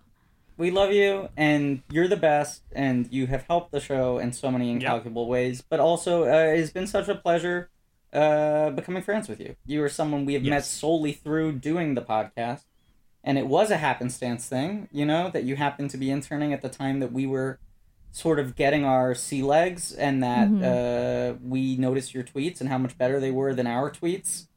And when your internship ended, we said, if you want to keep doing this, we will pay you whenever we figure out how to make money off of this. And for a long time, I've been thanking you at the end of every episode, saying thanks to Ange Ferguda for our social media.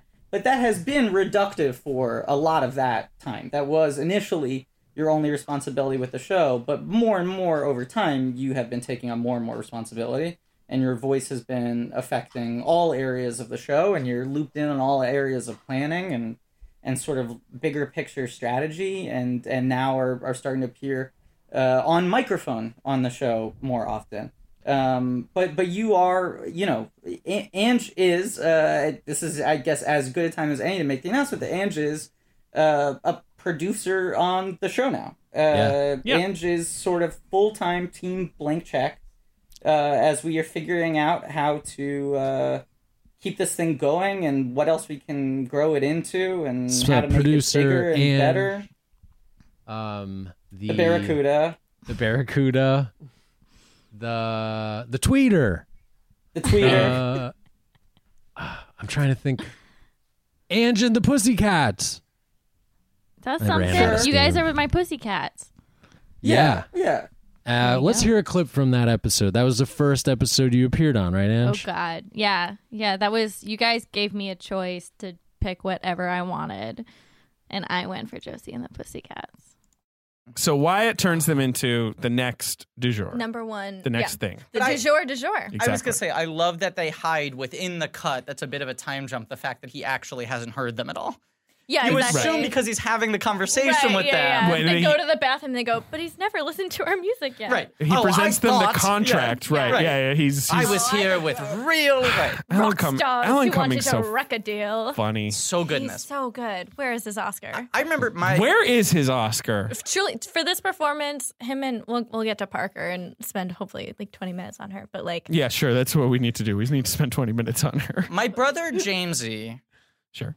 I remember him coming home, being The great dropped James off. The great James Newman coming home, being dropped off by his friend's mom, who had taken him and his friend to go see Josie and the Pussycats on a play date. Fair. And she was telling my parents how bad the movie was. What? And she was like, Alan Cumming, it's embarrassing. I have no idea why he did this after Cabaret. He's such a good actor. And that woman was married to a record executive. So you think maybe she couldn't see the forest from the trees, though? Kind of, because it's like this performance is fucking I don't mean dead to be rude. on. Yeah. he's fantastic. And what a the little perfect flip phone. comedic pitch. Yeah. But And then we quickly they get successful. Yep, of They course, have there's a little montage they of them climbing the literally charts. climb the charts. It's funny. Very quickly followed by, isn't it crazy? This has all happened in 1 week. So funny. So funny. I also love. No. There's the shot when they see the billboard in Times Square where they're rebranded as Josie. and the Josie. Pussycats. What do you want to read? A his comic line. book? Go watch an animated series? Go see a motion picture Called- called Josie and the Pussycats. But they. Prior to that says, would you rather go see the Pussycats? Yeah, Or Three fierce, ferocious ladies. Yeah. They have this beautiful, like, matte painted Times Square. Right. Where they don't even, like, take Times Square and put fake billboards over it. They Oh. compress all of Times Square into one corner. Right. So it's literally like you can't see anything but it's a screens and crazy billboards. made up New York. It looks like Akira Yeah. or something. It's, Yeah. like, unbelievable.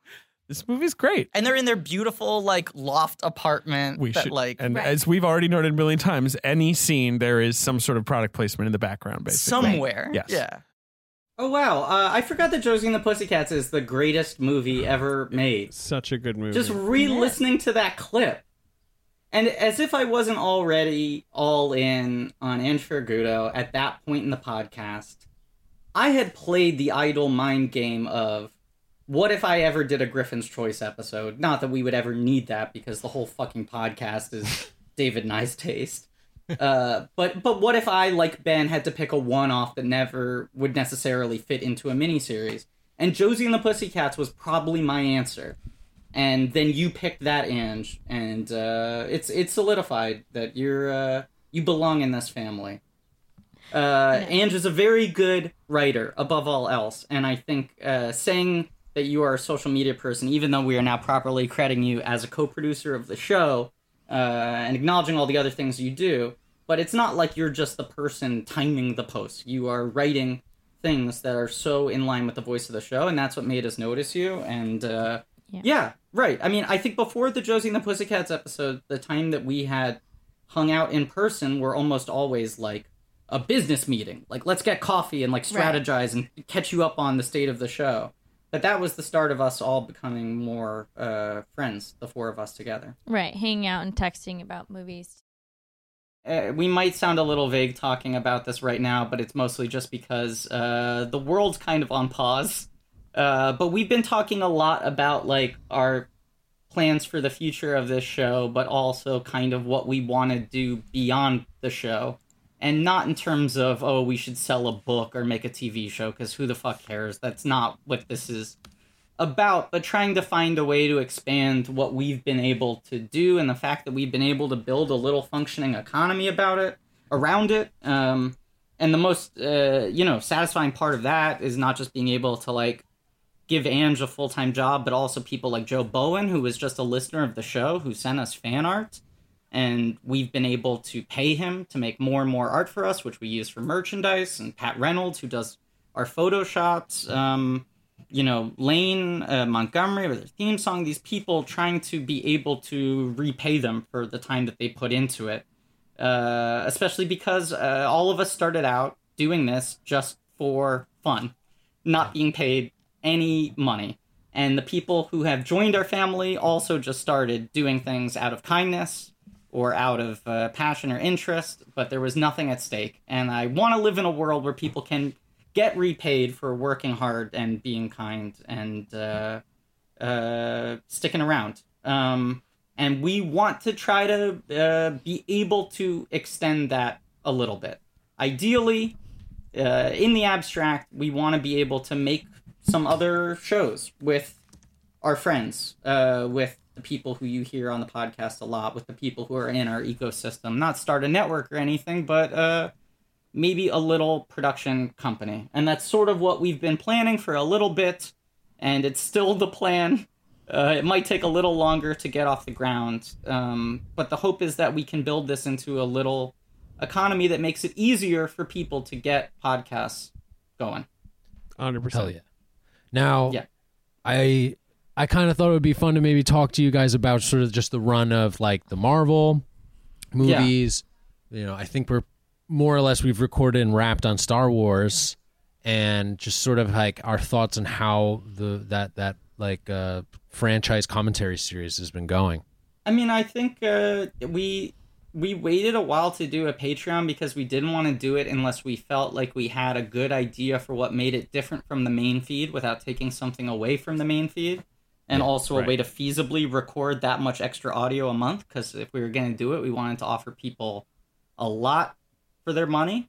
But the thing that's nice about it is I think it's hard to go home again. The show naturally evolves. It changes and it morphs. And if we tried to keep it in the same place, it would be disingenuous, because all of our lives have changed in the last 5 years, and we've changed as people, and the world's changed around us and all of that. But there's something about doing the Patreon commentaries, especially because they're just on a couch and they feel kind of low stakes, even though there is a lot of money at stake that people are literally betting on those episodes being good. They are able to feel a little bit more like the early Star Wars episodes, I think. Yeah. It's been so fun.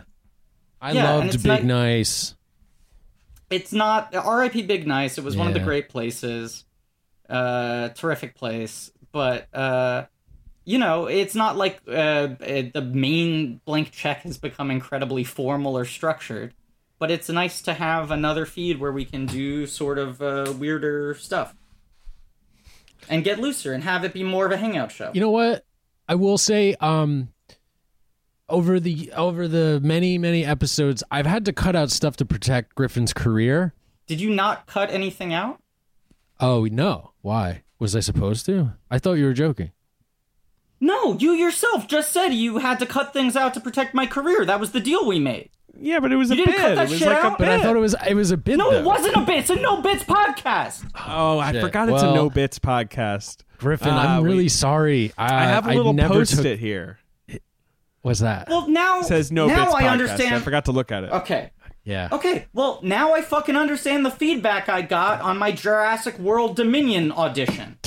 Now I get it. So now you'll never have Thanks Dominion? for telling me. Well, I'm not anymore. I thought I did a great tape. Oh, jeez Louise. That was okay. Here was a thing someone asked about on the Reddit that I want to speed round really quickly, just for the sake of getting messy. Because so much of a running bit on this podcast has been me saying things that jeopardize my career. Not really a bit. It has increasingly become a thing where I get an audition email and I go, I don't know if I can go in for that. Knowing what I just said on mic. And at least one time when we had to cut something out right after I booked a job. Yeah. Yep. But someone asked in the thread, alongside, what things did you come close to doing? What guests did you almost have on the show? The guests that we almost have and hadn't had, I think we've named all of them, but Max Minghella and Jamie Bell, who we will have on at some time. James Urbaniak, who we came close to recording with, we will have on at some time. I don't think there are any sort of secret near gets. No. My dad. Right. Robert Hosley we will have on at some point. The mythical My Where's mother. Papa episode. Right. Yes. COVID-19 survivor Antonio Dauphin. Okay, but what else? Someone asked if I could rattle off jobs I almost got. Oh, this is fun. So I'm just gonna speed round this, okay? All right, let's go. Obvious one I discuss a lot, Scott Pilgrim versus the World, playing young Neil. I got weirdly close. It was the most panicked I've ever been about my career to playing Ken Jeong's role in Ride Along 2, which was originally it was originally written to be a 23-year-old white guy. And if you look at the movie, Ken Jeong was cast so late that he is costumed in that movie like you would costume me. He wears a backpack and college student clothes the whole movie. Got weirdly close to that. Teenage Mutant Ninja Turtles. I don't know if I've ever talked about this on the podcast. I almost played Michelangelo in the Michael Bay produced Teenage Mutant Ninja Turtles reboot. I was almost on Smash playing Deborah Messing's son. That came very close to happening. I mean, you would have been the game-changing element. I think it would still be on today. I think it would still be on the air. Or it would have gotten canceled faster. One of the two would have happened. Didn't we do a Scooby-Doo audition together? We did a Scooby-Doo audition for the movie that is now... Well, was supposed to come out. Scoob, maybe now will never be released or will end up going straight to TikTok. But the whole thing was they said they wanted a young comedian to play Scooby-Doo and they didn't want them to do an impression of the original voice. They wanted them to make it their own. Do you know who ultimately got that role? Who? You tell me. Frank Welker, who for the last 20 years has been the voice of Scooby-Doo in every single media property. So someone eventually was just like, what are you talking about? Just have it be Scooby-Doo. Jesus Christ. Yeah, what the fuck are you talking about? Bloodshot. I was trying really hard to get cast at Bloodshot. Oh, yes, you were. But did you come? Yeah, I remember that.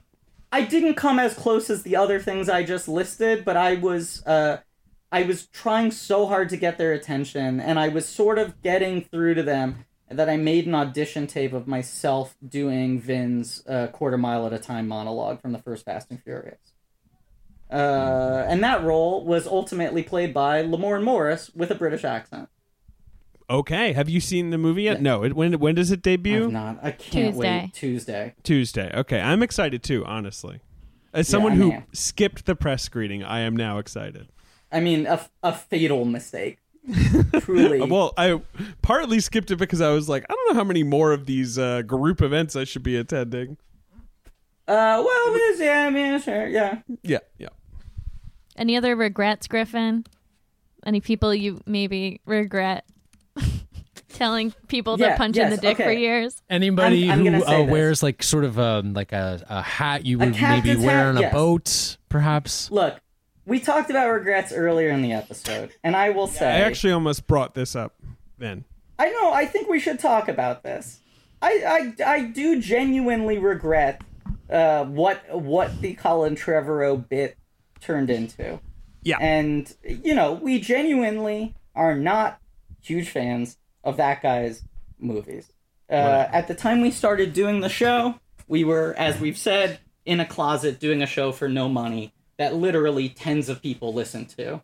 And it felt like, this is so clearly punching up. Who are we? This show is nothing. We're being hyperbolic in our dislike of this guy as a person. It's very clear that it's a bit. But as things do, they metastasize, and they grow, and they take on a life of their own, to the point that he eventually caught wind of it, and was clearly upset that a podcast spent 3 years telling its listeners to punch him in the penis. And it is a thing that, in the same time that we have been doing this show, I have become much more of a public figure than I was when we started. I am nowhere near the level of success that Colin Trevorrow has achieved. I say with all sincerity. But I've sort of now come to understand what it's like to have strangers you don't know saying things about you and analyzing your intent, all of these things. And I think it's a thing that sort of changed the show. That even if we're going to criticize things, I try to do it from a place of much greater empathy and not do things that can sort of callously be misinterpreted and heightened to a degree that you can't even control anymore. So I want to say this. Look, genuinely, I am sorry to the captain, Colin Trevorrow. He has done a number of things in the last year that I deeply respect. I think his recent Jurassic World short's the best thing he's ever done. I think him giving all of his proceeds from Rise of Skywalker to a children's hospital is classy as fuck. And also, hey, guess what, Colin? You proved us wrong. Your script for episode 9 was inarguably better. Yep. You fucking got the last laugh. You fucking pwned us. We're the noobs. Touche. And if Colin Trevorrow ever wanted to come on this show, the door is open. Come on, Colin. We are your favorite movie. He can punch Griffin in the penis. I will say this. You know what? Yes, I will say this in all sincerity. If Colin Trevorrow ever wants to come on the show, he is allowed to punch me in the penis. I mean that. I swear to God, it is the least I can offer. I'm sure he would be the bigger man or whatever. I'm sure he would not do it, but yeah, it's nice I'm sure to give he him would a shot. because he's classier than us. But he deserves a shot. He deserves a clean shot at the peen. All right, let's wrap this up, guys. I gotta go eat something. Yep. Well, do Griffin and David, do you want to say nice things to each other? I'll just say I love you boys, and I really respect you both. And I think you guys are hilarious and smart. And the show that we are going to keep doing for a long time is, I don't know, it's just really fun and cool. It is fun and cool. Like me. David's pretty cool. No, please. David doesn't want to say anything sincere. He wants to compliment himself. He wants to say that he's fun and cool. Well, he is now bad. He's bad Sims. He's bad David. Bad He's boy bad Sims. Sims. Where is it? Oh, shit. Oh, the shirt? You're going to put the shirt on? Get I don't know the where it vest. is. It's Get the somewhere. vest. I will say this about David. It is one of those things where he was the friend I did not know I was missing in my life until I met him. Absolutely, and we met at a weird time. We met Yes. through weird circumstances. Yes. But once we started really clicking, I recognized this is a person I can have types of conversations with that I have never had before. These conversations I had previously only had in my mind with myself, or I try to have them with other people, and they go, I don't understand what the fuck you're talking about. That is true. It is a great pleasure and a great privilege if you get to meet someone in your life who unlocks a different part of yourself in that way. And the thing that makes me happiest about this show, if I can get emotional for a moment, is that when people message us and say, especially now as people are self-quarantining and social distancing, we get these messages scattered throughout the year, but there's been a lot of them in the last 10 days or so. People messaging me directly and saying, I really, really want to thank you folks for continuing to do the show and putting out a regular schedule while all of this is going on, because I'm kind of losing my mind, and the show really helps me. And I'm a dude with a broken brain. I discuss it a lot. I got all sorts of weird mental and emotional peculiarities. And for me, one of the things that has always kept me sane, whether or not it is healthy, I self-medicate with the art and the entertainment I love. It is the movies. They're the things you're looking for that give the me movies. The movies. They give me solace, and they help me understand the world a little bit, and they give me a little place that feels like home. And my friendship with you, David, is another thing that gives me that relief, and what we have, I think, unknowingly been able to make with this show, which we never could have done by design. But when people send those messages, what I recognize is happening is we are allowing other people to join us in these conversations. People who live in different cities, who live in different countries, who might have a weird job at weird hours, or a weird school in a weird place where no one else cares about the things that they care about. And you can always go online. You can go on a message board. You can go on blankies.reddit.com. But these conversations, very quickly can take a turn online. And what we have tried to do with this show is make a conversation that all of you folks can join in on, that feels like the beers or the coffee you would have after seeing a great movie or a bad movie when you're trying to dissect it, and trying to offer up that kind of friendship to other people. So, it never gets to the point of seriousness where I have even verbalized this to you folks, because it's never something I'm seriously considering. But when I'm in my darkest moments, when I'm in my most stressed out, when I'm feeling the most depressed about my career, my life, or whatever, I go, should I stop doing everything? Should I move to the Alps? Should I stop doing the podcast?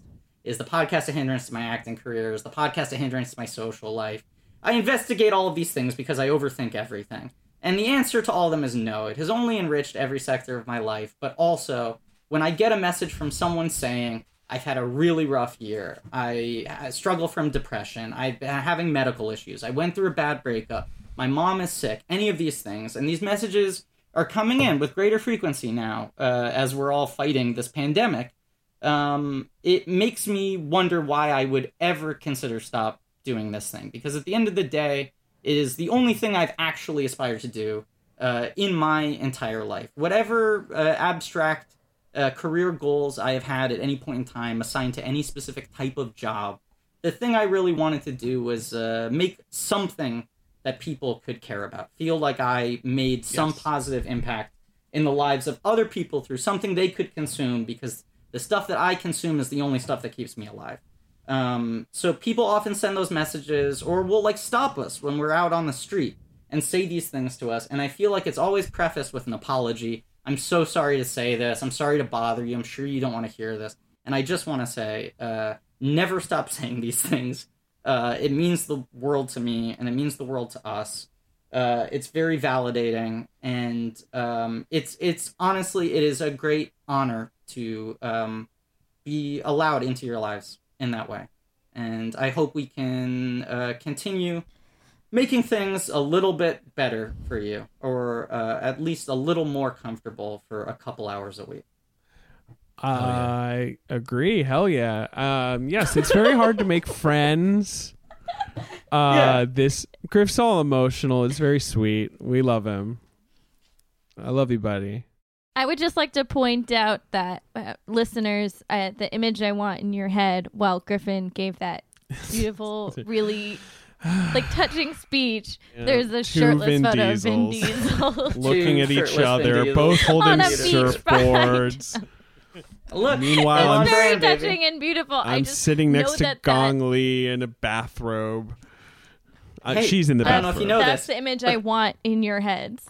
This is a very, very silly podcast. It is. Griff, it's very... it is hard to make friends when you're a grown-up. I don't know if you agree with that, but I agree 100%. And everything we've been saying, it's like, it is nuts that it all worked out the way it did and how easily it could have not worked out. Mm-hmm. And that it got us where we are today. I don't know. You already said all that stuff. It was great. I can't. Come on. I can't top that. Hey, and that's why I love you, baby. Classic Sims. So on brand. I'm hungry. No, it is. I feel like the four of us, or any two of us in any configuration, often when we're hanging out, we'll say, looking back, isn't it crazy that we made that decision at that point? There are a bunch of things that in retrospect we go, God, we really dodged a bullet there, or we somehow did this thing that helped us weather the weird ups and downs of this podcast industry. It's weird to be making a thing in an industry that is still figuring itself out. And we've gotten really lucky in a lot of ways, but we also we work really hard to try to figure out what you folks are responding to and try to give you more of that. The money that we have now gotten from Patreon is something I think we never could have anticipated. It has changed all four of our lives, but it is not something that we are going to let make us lazy. We are not going to rest on our laurels. We're putting it back into the show. We're putting it back into the show and into the community, and we're following the M. Night Shyamalan model, which is you got to bet the house, and you got to stay scared, and you got to keep on trying to push yourself to new areas. So, the show's going to keep evolving. It's nothing dramatic is going to change in the way it sounds to you.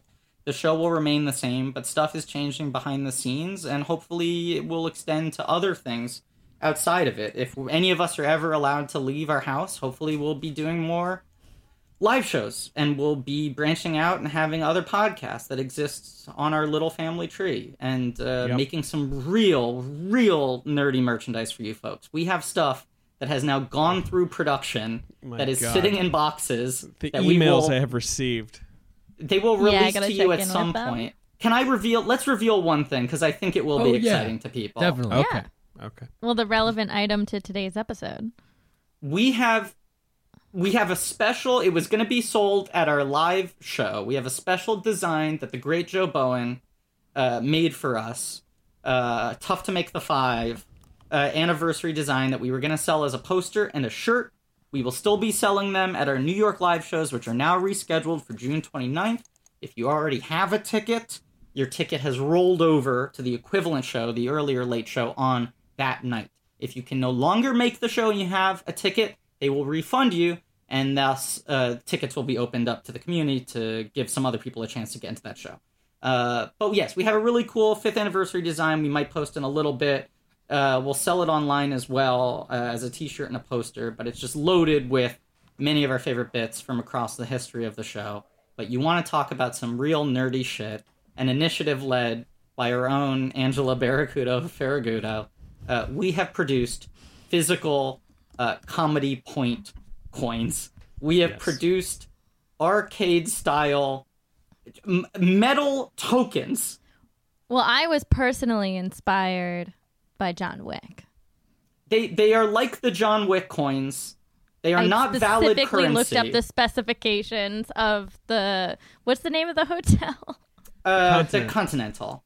The Continental Hotel coin. But this is a 3D printed relief true metal coin with our dumb faces on it that is valid for 5 comedy points and in no other way is legal currency. That is something we have invested our money into making, and we will be selling to you for probably no profit. The margins on that one are going to be tough. Friends. But you can give comedy points to your friend, and that's what we want to do. That's the margin, the joke margin, the comedy point margin. It's the joke margin. We want to open up the comedy point economy. As the world economy is tanking, the comedy point economy needs to rise to the occasion. So that stuff will be coming soon. And look forward to more future announcements of other stuff we try to do. We're trying to spread our wings and come up with some other things we can do. Use the money you're giving us for good and take some wild chances. And maybe eventually get to Disney World if they ever reopen it. Yeah. Drop in some final voicemails at the end of this episode and a bonus-sized voicemail from the great Chris Weitz. An example of someone who, David, as you said, it is tough to make friends as a grown-up. This podcast has been a conduit for most of my adult friendships now. Yeah. The people I knew a little bit, the people I've met, the people I've gotten to know better. And Chris is a great example of someone who we were fans of, who then improbably listened to the show, reached out to us, and now has become something of a friend. A friend and also a collaborator. And a producer on Night Eggs. Nice. So thank you all for listening all these years to all of these episodes. And thanks to Ange Farragudo for producing this show, along with Ben Hosley, and Rachel Jacobs, who has stepped up to the plate and has done some Herculean work for us over these last couple of months as we have been weathering multiple career and industry transitions. Rachel has been hugely important to the show in that time. And thank you to everyone at Audio Boom who has supported us pretty unconditionally, has never tried to change the show, has given us a ton of free reign. And when we jumped over to them, we were still in a weird contractual place, and they let us record the show with them for many months before a contract had been signed, before ads were sold, before there was anything to get from us. And it was a real show of character and faith. So thank you, especially to Brendan over at Audioboom for that. Yep. And UCB Comedy for giving us the start in the first place. Bits aside, they did let us crack that egg. They didn't need to do that. Yep. They did not. They had no reason to. In fact, it was probably a bad idea. It was probably poor business strategy, much like everything they do. I think that was about to say. Thanks to Joe Bowen and Pat Reynolds for our artwork. Yes. Two geniuses. People who just sent us stuff online. And, much like Ange, we said, if you want to keep doing this stuff, we'll figure out some way to repay you someday. But it is crazy. The longer this has gone on, the more and more insane their work has become. Pat especially, who had no background in graphic design and Photoshop, did this just for fun. I feel like every new miniseries artwork he does for us is somehow more complex and more flawless than the one before it. And I can't wait for you guys to see the 5th anniversary design that Joe Bowen did, because it's a real chef's kiss.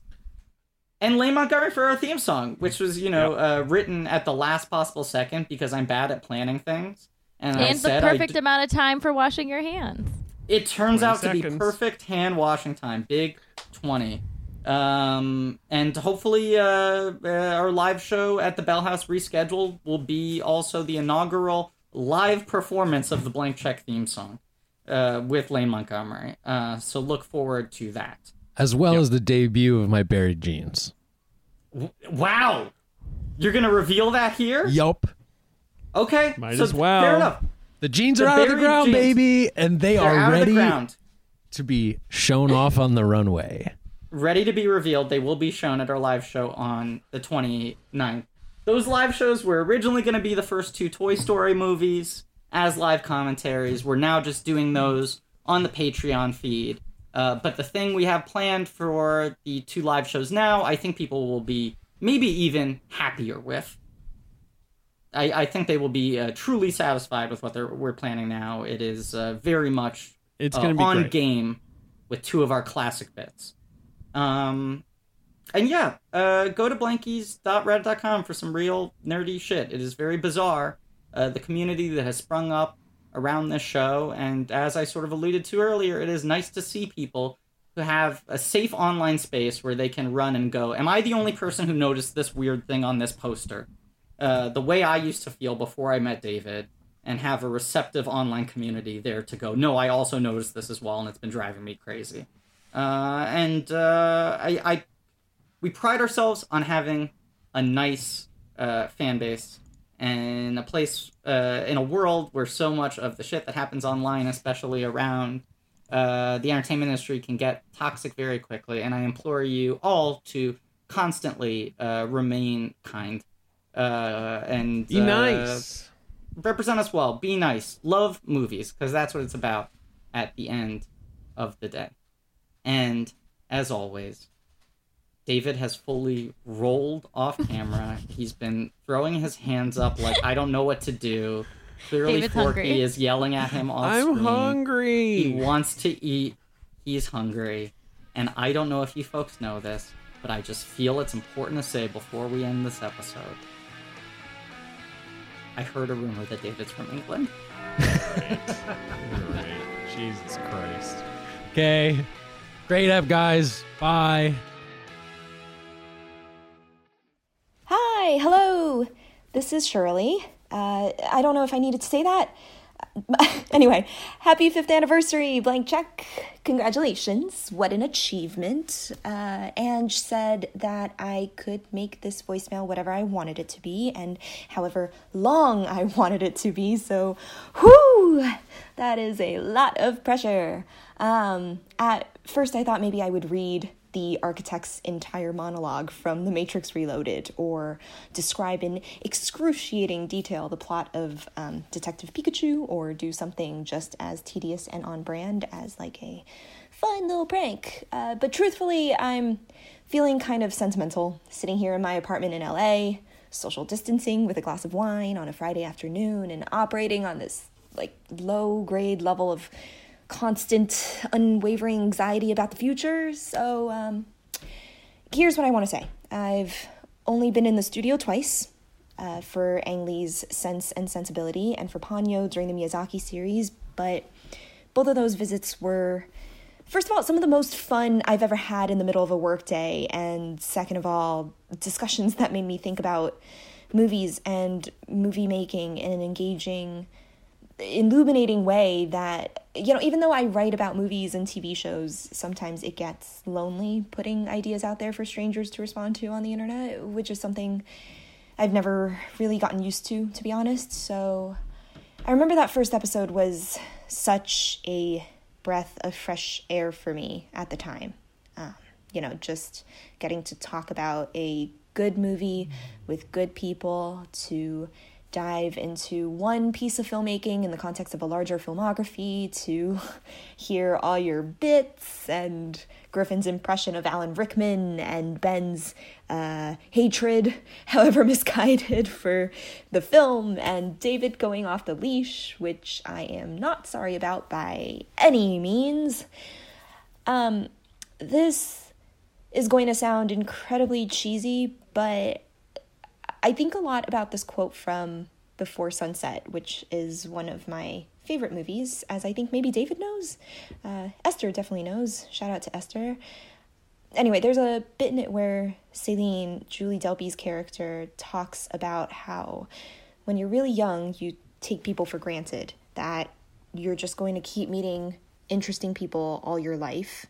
And it's often only later, and sometimes too late, that you realize that it's actually really rare to find people you can truly connect with. And I think the same applies to more than just people, It certainly goes for the pop culture you consume, and for your experiences too. Just that serendipitous thrill of discovery and, what's the word? Like kinship, togetherness.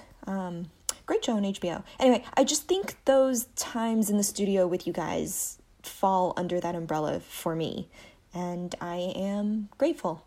I really am, that you opened your door to have me guest for 2 films that I love dearly.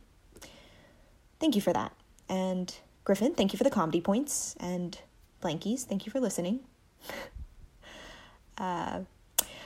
God, I really hope I'm not the only one leaving a sentimental message. If I am, I'm not going to apologize. I'm just maybe a wee bit embarrassed. But really, congratulations on hitting 5 years. That's insane. Holy shit. Hopefully I'll see you guys at some point. David, I'll continue to bug you on Slack. Stay safe, stay healthy, and to wrap up, I'm going to leave you with a quote from Ponyo, a really poignant one, I think. So, this is so stupid. I'm laughing alone in my apartment into my phone. Bye!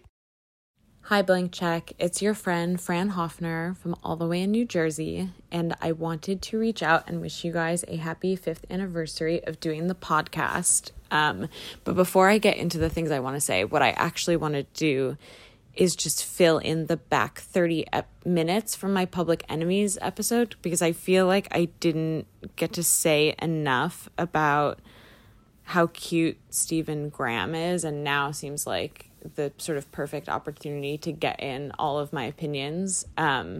Just kidding. It's hard to do a just kidding bit when it's just you alone recording on your phone. But thank you for the show, and thank you for having me on. Thank you for letting me ask if John Krasinski in The Holiday is the Adam Driver of Lincoln of 2006. You guys have introduced me to many movies that I think it would have taken me at least 2 to 5 years to find on my own. I'm thankful for, the broadcast news episode, and for the Billy Lynn episode, and any long diatribe about The Mule and or Green Book, which, as far as I'm concerned, are kind of just the same movie in my mind now. I listen to this podcast either when I am commuting or when I am running or taking a walk, and so I get to experience this very unique point of joy where I get to listen to people talk to movies, which is one of my favorite things, but also be outside, which is its own unique kind of loveliness. So thank you in a very literal sense for making being in the world a nice and wonderful place. And I hope you guys do at least 5 more years, and then maybe it should be done. Okay. Love you. Hey, Blank Check crew. It's Emily Vanderwerf here for some trans representation. So David and I used to be in a Slack together, and I remember when he started talking about this podcast he was going to do with his friend Griffin. Honestly, it sounded like the worst thing imaginable. A whole podcast about the Phantom Menace? Clearly I needed to save my friend from some bad influences. But 5 years later, Blank Check isn't just my favorite podcast. It's a show that's gotten me through some incredibly hard times and some big changes in my life. I'm so honored to be a once and future guest on the show, and I've been touched by the fan responses I've gotten to the Silence of the Lambs episode in particular. Griffin and David, Ben and Ange and Rachel, you've all made something wonderful and funny and occasionally profound, and I will listen for many, many years to come. Thank you. I'm good. I'm scared. I miss my friends. Downtown Los Angeles is empty, and it's been raining, and this is some real Blade Runner shit. I hate being stuck inside, but I'm glad this show will keep rolling on. I'm glad all of us have this community of weirdos to come home to every week. Before I wrap, though, I've got a taco report. So I'm at Gorilla Tacos, an amazing taco joint here in DTLA, and there's this huge collection of tween girls just screaming their heads off, eating tacos, making a mess, and I become aware there is a dad sitting with them, surrounded by taco detritus, eyes closed, hands folded together in front of his face in the eternal gesture of, oh God, make it stop. That man, ladies, gentlemen, non-binary friends, was Jon Favreau. I'm sorry it wasn't a burger report. I really had one once, and then I forgot it. Love you folks. Love you blankies. See you when they let us out of our houses. I will be back on this fucking show, I swear to God.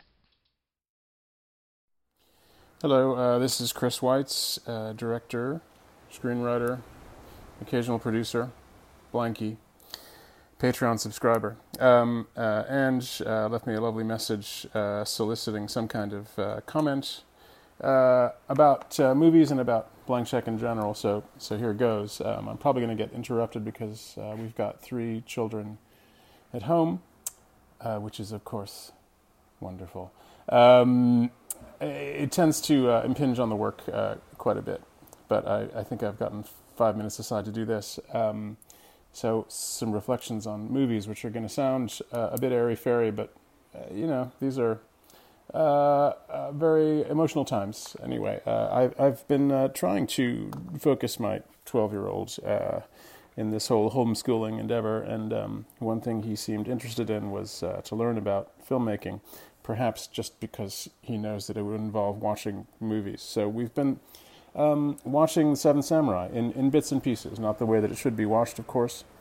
And we will watch about a half an hour, and I will yammer on to him about the things that Kurosawa is doing, the amazing way that he organizes scenes, how he uses his experience as an AD to move crowds so beautifully, to organize movement. And I will say, here's some jump cuts. We haven't seen those in the movie so far, and look at this. What kind of lens is this? Is it wide or is it tight? And this is called an over-the-shoulder shot.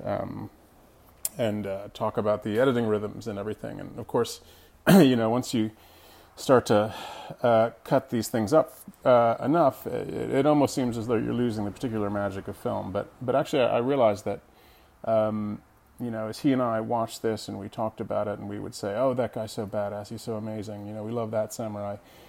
The interesting position of watching a movie. I mean, in part, it's sort of like, I used to think it was sort of like, when robbers substitute some security camera video, right, and that you were hijacking your inner perception, perhaps your inner reality, with something externally supplied, and so I guess that's sort of escapism. For a while, you are not yourself. You are whatever the movie is. And indeed, it's really wonderful when you leave a movie theater and you have this strange sense that the atmosphere of the movie is continuing. You sort of find yourself thinking and acting, sometimes foolishly, like a character in one of those in the film. But actually, I was thinking, watching Seven Samurai with my son, that it's more than that. It's actually as though you're not all gone. There's still a large part of you there. There's a commenting part, an observing part, and it's this kind of extraordinary, kind of metaphysical feeling, like you are a god or an angel, albeit one that doesn't have the power to affect what's going on in front of you, but you're kind of, I guess, maybe you're Uatu the Watcher, right? You are experiencing this strange transcendent thing of life taking place in front of you. And I've often thought, and this is perhaps where it gets super airy-fairy, that people like me who are lucky enough to be able to make these things, these kind of weird, contained, waking visions, are sort of in the position of a priesthood, right? We get to kind of create these ritual experiences for people. Sometimes we have, extra bits of knowledge that help us do that well. In fact, everybody can do it, as we know from YouTube. But occasionally we are given the extra sort of ritual tools and techniques, and sometimes we even know a thing or two about how to do these things. Of course, there's some, like your Kurosawas or Director Bong, who seem to channel this sort of divine ability more than others. And the rest of us are kind of, parish priests, as it were. And this kind of brings me to this metaphor that occurred to me, like how to encapsulate what I think about what David and Griffin and Ben do. When we were making Rogue One, that is, say, Gareth Edwards and the rest of the team on Rogue One and I, Gareth was very keen to portray a universe in which the Jedi were absent, but there were still people who kind of kept the flame alive, these sort of force-sensitive people. So we made up these characters, Chirrut Imwe and Baze Malbus, and they were guardians of the wills. I went back to the old books of early Lucas nerddom and imagined these sort of monks or priests who were not who didn't have Jedi powers, but they sort of kept things alive. And I sort of think that way about the two friends. Or I'm going to also throw in Ben, and I'm going to throw in Ange as well, and all of the contributors to Blank Check, that they are these kind of force sensitives to the Jedi powers of movie making, and they keep this belief in something transcendent alive. So, Griffin's like maybe Griffin's like Baze Malbus and Dave's like Chirrut Imwe. I don't know who's who. Anyway, when I think about Blank Check and all of the time I've spent with them, it really I'm just filled with gratitude for how they have reignited my care for movies, both high and low. I feel whenever I'm listening to Blank Check, and I've told this to the Czech guys themselves, that I feel like I'm in a more humane and thoughtful and kindly space than I am at other times. And I think that the world that they imagine, all of them, and I mean also, Ange and the Mother Blankies and all of, J.D. Amato and all of the wonderful guests who come on, I feel as though I'm in a kindler universe for a little while, and one in which I can focus again on the extraordinary power that these movies have to entertain us and to also entertain our spirits in a deeper way. So thank you guys. Everybody out there, stay cool, stay indoors, I guess, and catch you on the other side of this. Bye-bye.